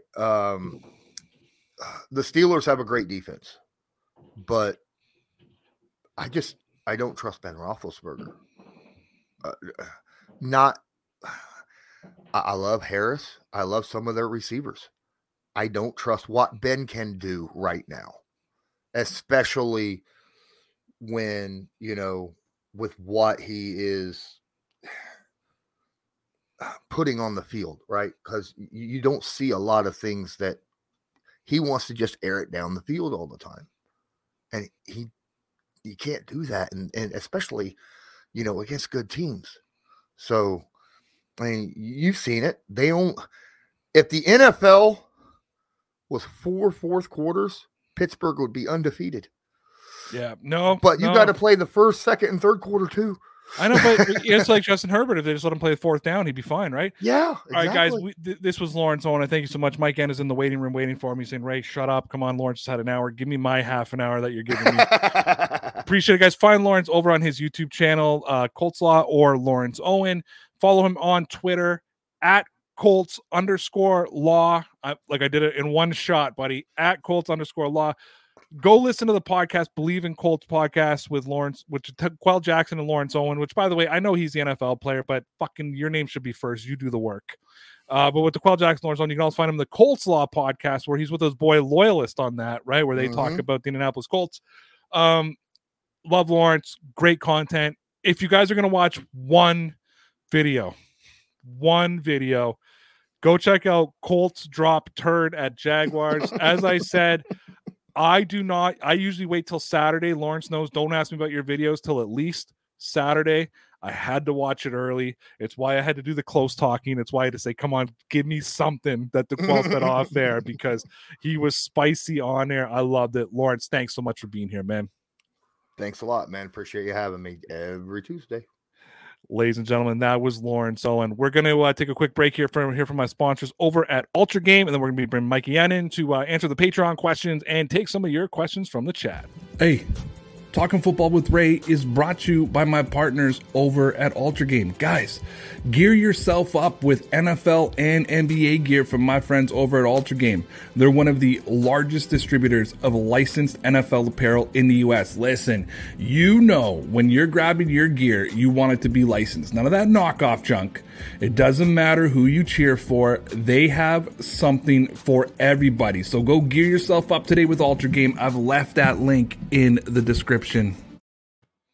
What's up, Mikey? What's going on? Well, we made it on tonight. Not me fucking on my cell phone ending the show on my porch because my Wi-Fi just suddenly died and cut out. Yesterday was a shit show, dude. Oh my fucking God. Between Dean no-showing me and then me just dropping out on Connor and being gone and having dead air for 5 minutes. It was what a show. What a show. Yeah. And you're sitting there with the fever. You got the fucking Rona sitting there with the fever, like, motherfucker, where'd he go? Yeah. So I hopped in on here, with the intention of trying to jump on stream with Connor real quick, and it's just like, oh, he's gone. Well, you could have let yourself in, eh? Yeah, I debated just because last night I was definitely feeling a lot worse than tonight. I've got 1, 2, 3, 4, 5, 6, 7, 8 Patreon questions, mostly because we got to answer last night's as well. Yep. Right. But keep a look on that chat because if we have time, we're definitely going to get to the live chat and you pull up what you want to talk about and answer. Okay. All right, man. All right. So this first Patreon comes from my boy, Michael J. Before we get to the next question, don't forget, if you want to be a part of the show, I know the last 2 nights it has been my Patreon members. It's because, well, Dean no-showed me, then it was Dean tonight. But I open up 7:10 till 7:30. I drop the StreamYard link over on Patreon. Gives everybody the opportunity to come in, hang out with me for 20 minutes before we get our next guest in. Remember, tomorrow is Mario from Hashtag Sports. We're going to, again, tee up those Patriots and Bills. I'm sure we're going to have some lively conversation. And then Mikey is with me at 8:30 every single night of the week where we answer those Patreon questions that we, so every day we post a video. We say, hey, get some comments, get some questions. Big shout out to Thomas, who for 2 straight days has not left a question. I did see him like one of my tweets today, though, so he gave me the indication he's alive. Thinking about you, buddy, as you deal with whatever you're dealing with. And happy that Mikey is sounds like he's feeling a little bit better today. Yeah, on the mend. So Michael J says, how can we rebound from that L? Looked flat. Feel like we just struggle in the first quarter, even against the Jags. It took us a little to get going. So I'll take this first. If you want, I'll let you jump in, Mike. And if you can watch the curses, if I could use some of this for Newsbreak, it would work great. Mm-hmm. I think that's been the Patriots' problem for the last 4 weeks. I mean, except for Jacksonville. When you look at the Colts, you look at the Colts, the Bills, and then Miami. It's been slow starts by the Patriots. It's been shooting themselves in the foot. I've had multiple conversations about Mac Jones. He's got to take some accountability. Josh McDaniels needs to take some accountability. The defense a little bit. It'd be nice if they could maybe have an opening drive stop. But even when they have forced the team 3 and out on the opening drive, the offense has gone 3 and out, and the other team has come back and scored touchdowns. So it's frustrating. And, I think one of the ways to bounce back, again, I think they need to go in loose, but they need to go in taking it serious and know that they got to start fast. Mike, if you want to take over. Yeah. So the Patriots have definitely been flat-footed other than, getting the 50 burger in Jacksonville the last couple of weeks. And it's kind of almost perplexing because you kind of think after 1 week, like, oh, they're going to come out and show us something. Man, they have to attack this week on a short week too. And I'm not sure how they're honestly going to find the motivation. We just found out Jalen Mills is COVID today too, which hurts them even more. So, and that's going to be 4 days. So he's not going to be able to come off. No, so they have to dig deep. And Sean Wade is on as well, so they got 2 active players who are on the COVID list right now. Yeah, dude, I don't know what's going on with Sean Wade. So obviously, Jawan Williams is gonna be active this game. He's gonna be on the field. So Jawan Williams is the reason we're not gonna have Christian Barmore this weekend. Why is that? Because he's the one who hurt him. Oh yeah. All right, let's get to our next. Stepped over him. Let's get to our next question here. Alex says, how do you feel about going up against the Bills this wild card Saturday? Who do you think will win? If I'm going to be completely and utterly honest with you, Alex, I think the Buffalo Bills are going to win. And really, if you're a football fan, the Buffalo Bills should win, if we're going to be honest with ourselves. The homer taking me be like, hey, everyone's got a chance, but the Buffalo Bills should win. However, as I've been preaching for the last couple of days, the New England Patriots have no pressure. this weekend, as far as I'm concerned. I think that we can all be happy that we made the playoffs. They were 7-9 last year. They're on the first year of a rebuild. Last year was a teardown. This was the rebuild. The Buffalo Bills were Super Bowl or bust this year. We've heard that conversation, and you kind of heard their players talking after the Jets game. They kind of were like, yeah, it's great being AFC East champions, but there's still more work to be done. Last year, they were celebrating the AFC East, so they know the seriousness. Lawrence was talking about it tonight when I was talking with him. Like, Sean McDermott is not going to be thinking that this is, just be happy with this. There's going to be pressure on him. The Bills should win, but we got to see if Josh Allen and those Buffalo Bills can live up to that pressure. Yeah, I mean, I just kind of said this in a different way. This is going to be an upset if they win. They'll have to dig really deep for this win, and the defense will have to kind of show us something in the last couple of weeks that they haven't. Not that they haven't played well, but they're going to need to take the ball away the way they took it away against like the Falcons and some other teams, I think, to give them a real chance. 100%. Oh, brought up the wrong graphic. I apologize. Matthew Pearson says, what do you think that the team should do to not start flat against the Bills? If I'm the Patriots defense, I know that you're worried about Josh Allen running the football on you, but I may be sending a little bit of heat on him. Just send a little bit of a message. Let the defensive line push around the Bills' offensive line a little bit. Try to get something. Have a spy like a Jamie Collins in the backfield. I have to assume that Kyle Duggar and Hightower will play Sunday. I think if that Miami game actually meant something, they would have played that game as well. But I think Belichick was just erring on the side of caution. So that's how I think on that. And then offensively, you got to run the ball effectively. Don't take stupid penalties. And I think that's one of the things that's killed them this year is taking those stupid penalties. Run the ball effectively. Short, easy, completable passes, high percentage passes for Mac Jones. Don't turn the football over. And, don't get into these third and longs. The offensive line needs to get early pushes. Sometimes I feel like the offensive line can go to sleep for a little bit, get early pushes, get in third and shorts, make them manageable, and be able to turn things over like that.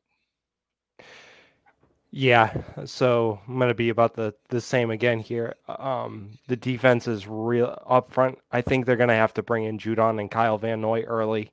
Judon's been really quiet the last couple of weeks, so I would love to see him get a sack early and have Josh Allen, looking at him all game, and maybe, given the secondary that extra half second they might need.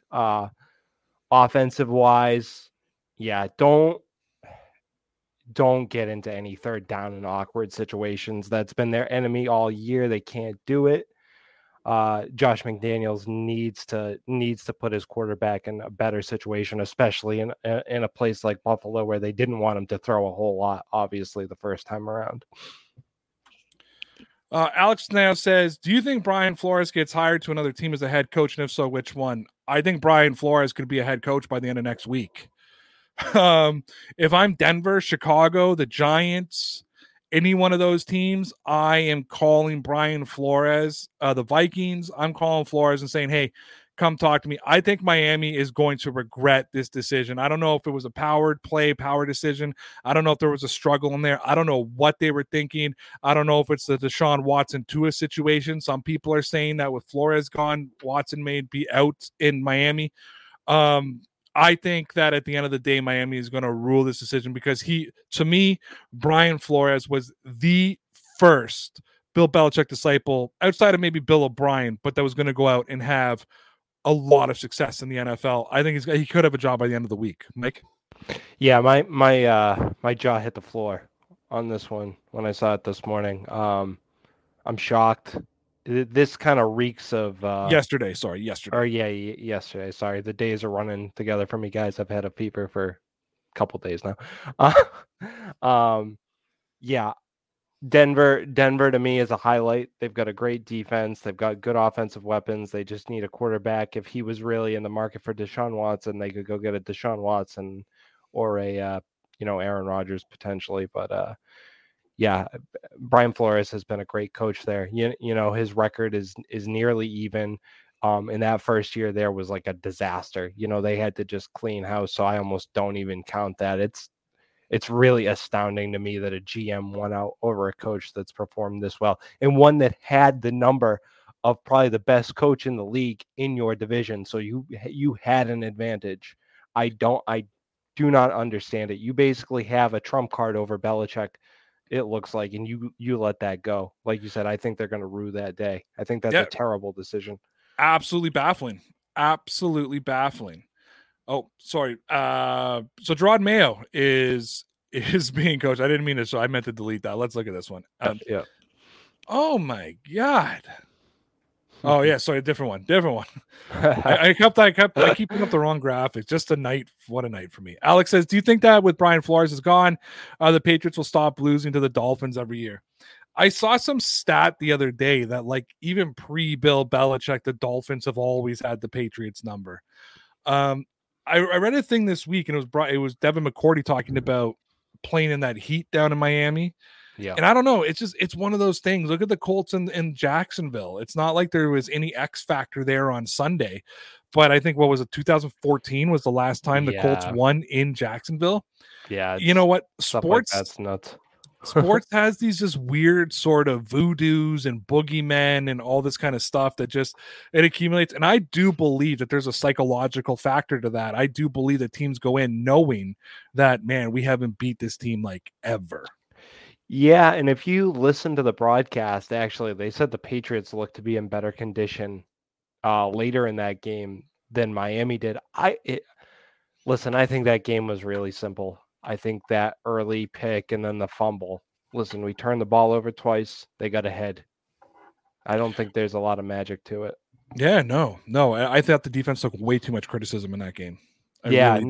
Yeah, and listen, I will criticize them in the sense that I said it in the group chat. I think if Devin McCourty makes that pick, the game's a little different. But yeah, you can't expect the defense to be on the field as long as they were and ward off everything. So, boy, Moises Carter says, my Patriots brother Ray Rout, our New England Patriots, they need to beat the Buffalo Bills this Saturday night, move on to face the winner of Kansas City and Pittsburgh. I don't necessarily think that that's because if Pittsburgh wins, they'll play Tennessee. But I get what you're saying.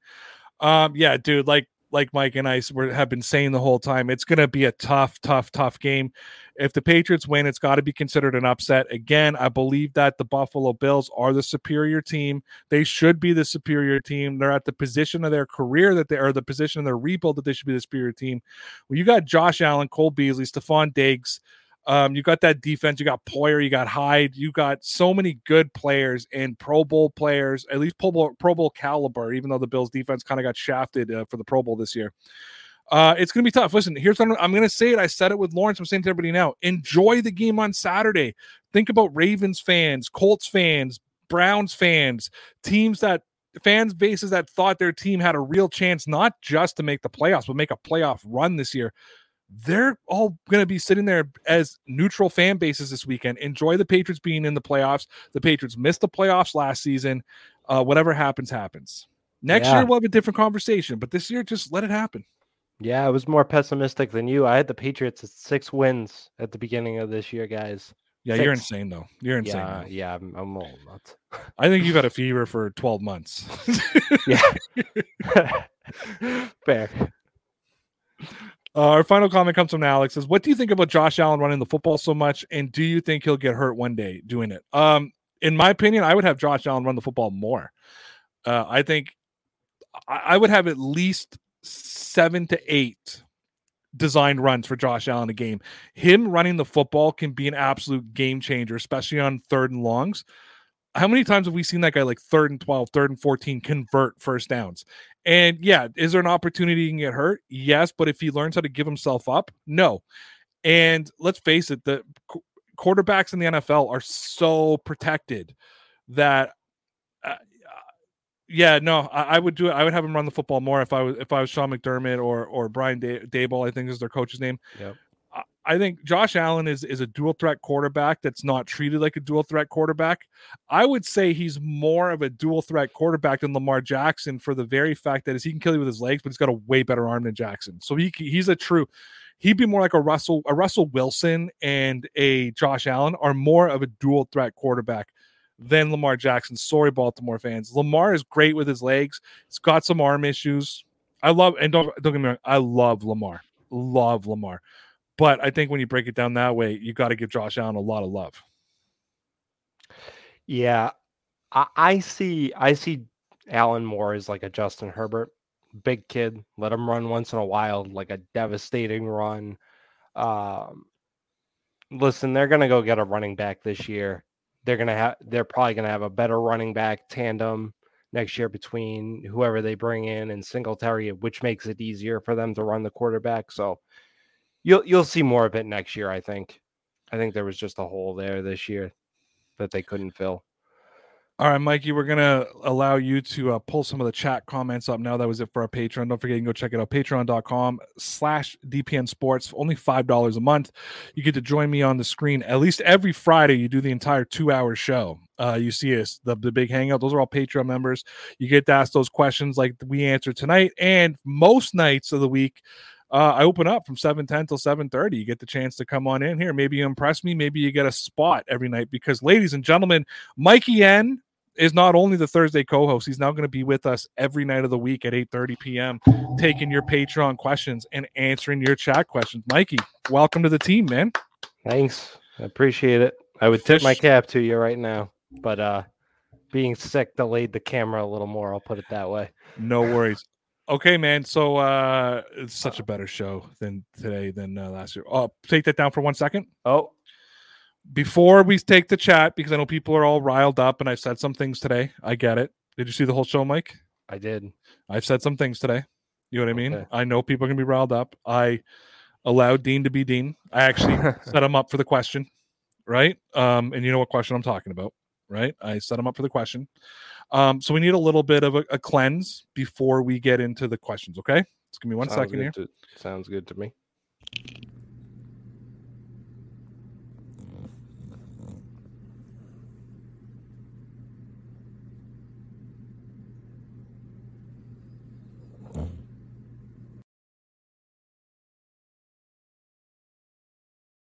If a dog snoring doesn't cleanse your soul, I don't know what will. All right, that was the cleanse. Pull them up, bud. All right, let's go. I saw this one. It's not really a question. I'm just gonna say I agree with it. You got to read it. You got to read it out loud for. There's people that listen. I'm one of those Patriots fans who said Josh McDaniels got. Hold on. Let's start over again. Okay. All right. Let me do this one. You do the next one. Okay. All right. Hood Rich wrote. You got to do that. You got to give him the shout out.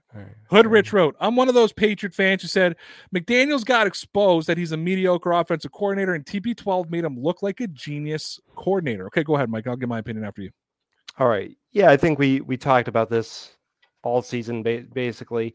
And it did go to back to some of the comments last year.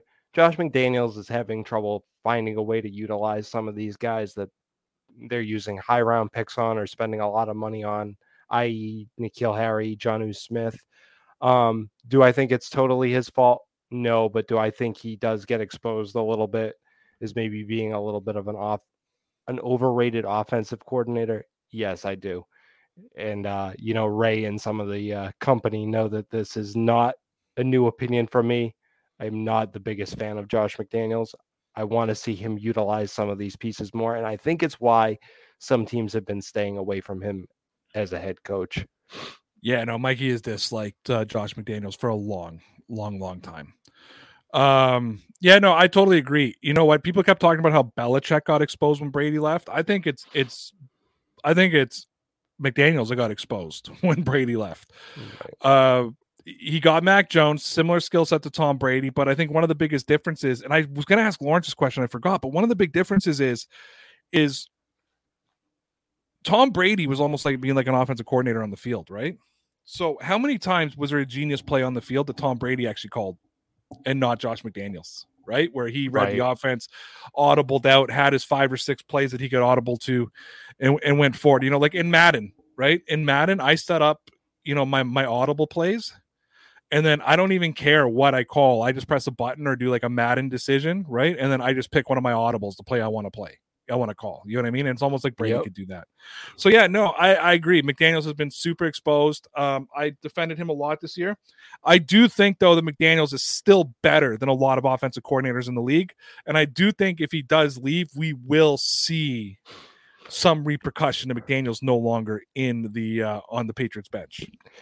Yeah, and just before I move on from this, I'm gonna say one thing here, just because I see Joe's comment as well. So they just want Aguilar running sprints and pulling someone off the under stuff.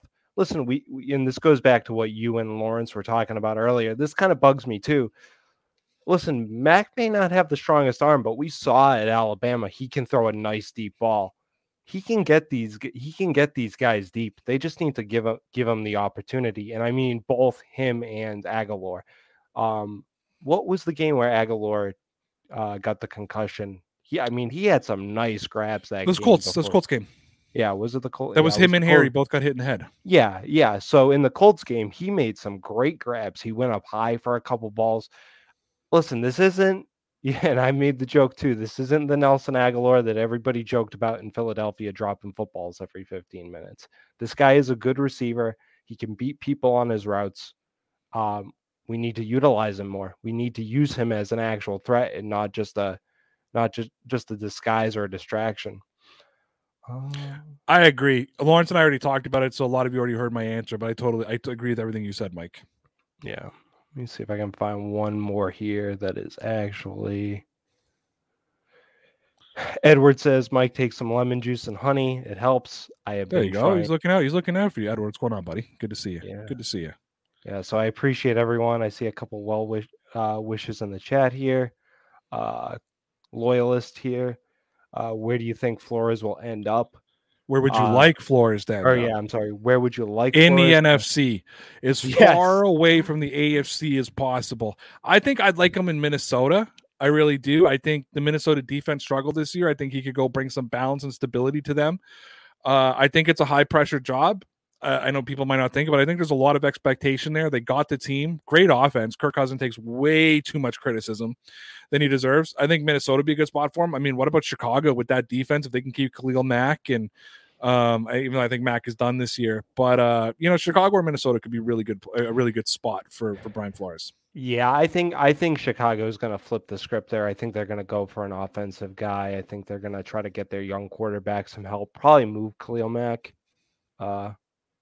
to get some pieces. So we'll see what happens there. Let's see. One more. Let's see. Sorry. Again, I thought I saw one that I liked. Just pick one. It's good. Just pick one and we'll look for it. You can look for it when you pick this one. I'll answer this next question. Just drop any comment you want. All right. No, it's not Patriots Global. That is Mike N. Patriots Global is Kobe. Go check him out though. Patriots Global YouTube page does all Patriot stuff. Go check him out. Not Patriots Global though. All right. Honestly, there haven't been that many while I've been here. There's been a couple. Doesn't matter. Go way up to the top. All right. Let's just pick a Harry question because we haven't picked on N'Keal Harry that much, and we kind of defended him. Bullshit. Harry can't catch.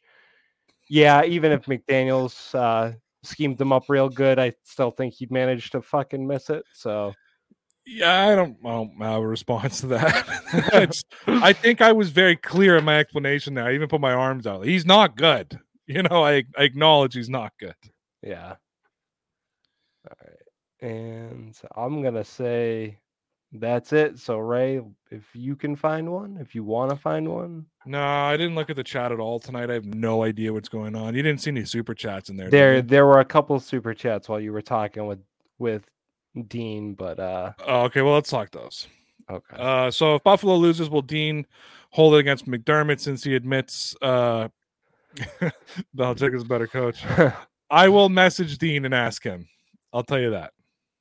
I think if they lose, Sean McDermott will be very, very salty, and he will not admit anything after that game. I think he will go full Bill Belichick.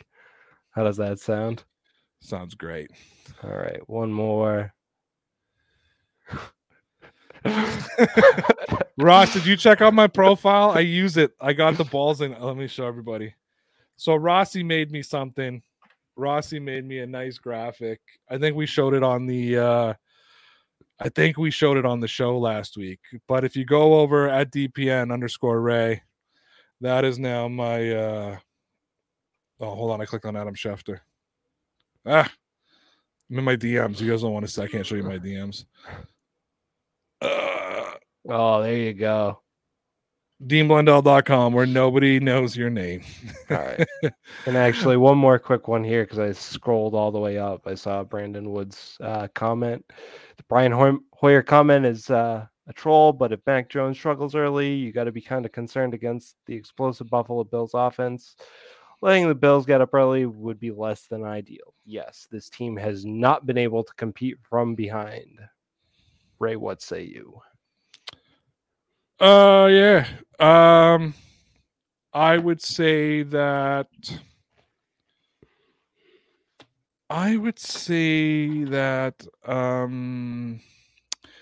when you are, I was trying to think of who tweeted it. When you are NBC Boston, you are not a troll.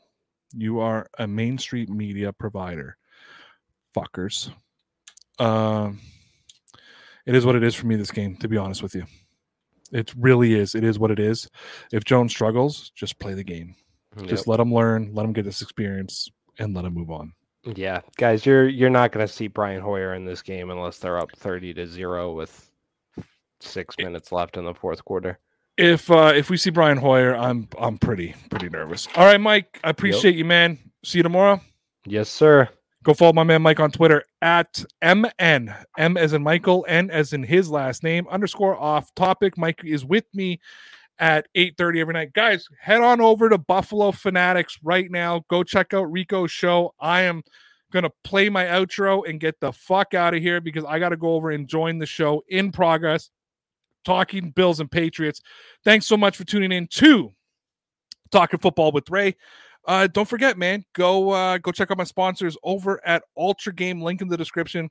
Licensed NFL gear, NBA gear. Don't buy that knockoff shit. Go to Ultra Game and get your NFL gear. Got all the teams. They're sending me a sweatshirt right now. I'm looking forward to getting it. Make sure you go check out Newsbreak. Top 5 nominated right here. Top Video Creator of the Year. Until next time, guys, you're all legit, kid.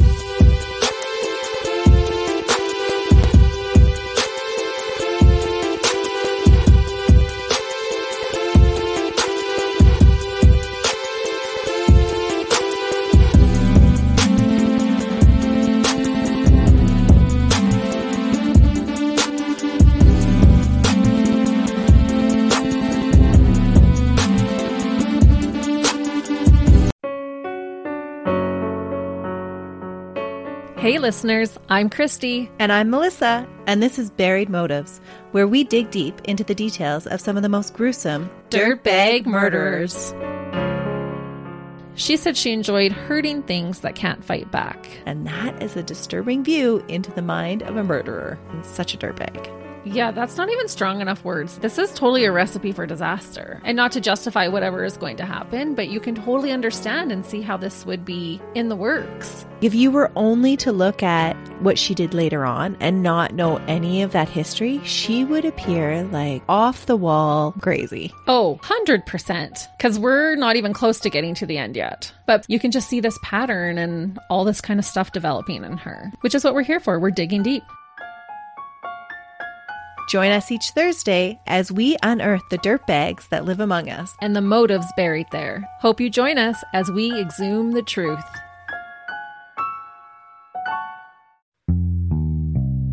Come on, let's go to the Blue Hotel. I wanna live at the Blue Hotel. The podcast that goes everywhere the imagination dares. It's for the open-minded, the pleasure seeker. It's Jeff Woods with the new podcast about relationships and sexuality, theme-based with special guests, the Blue Hotel Hotline, and every episode climaxes with an adult bedtime story.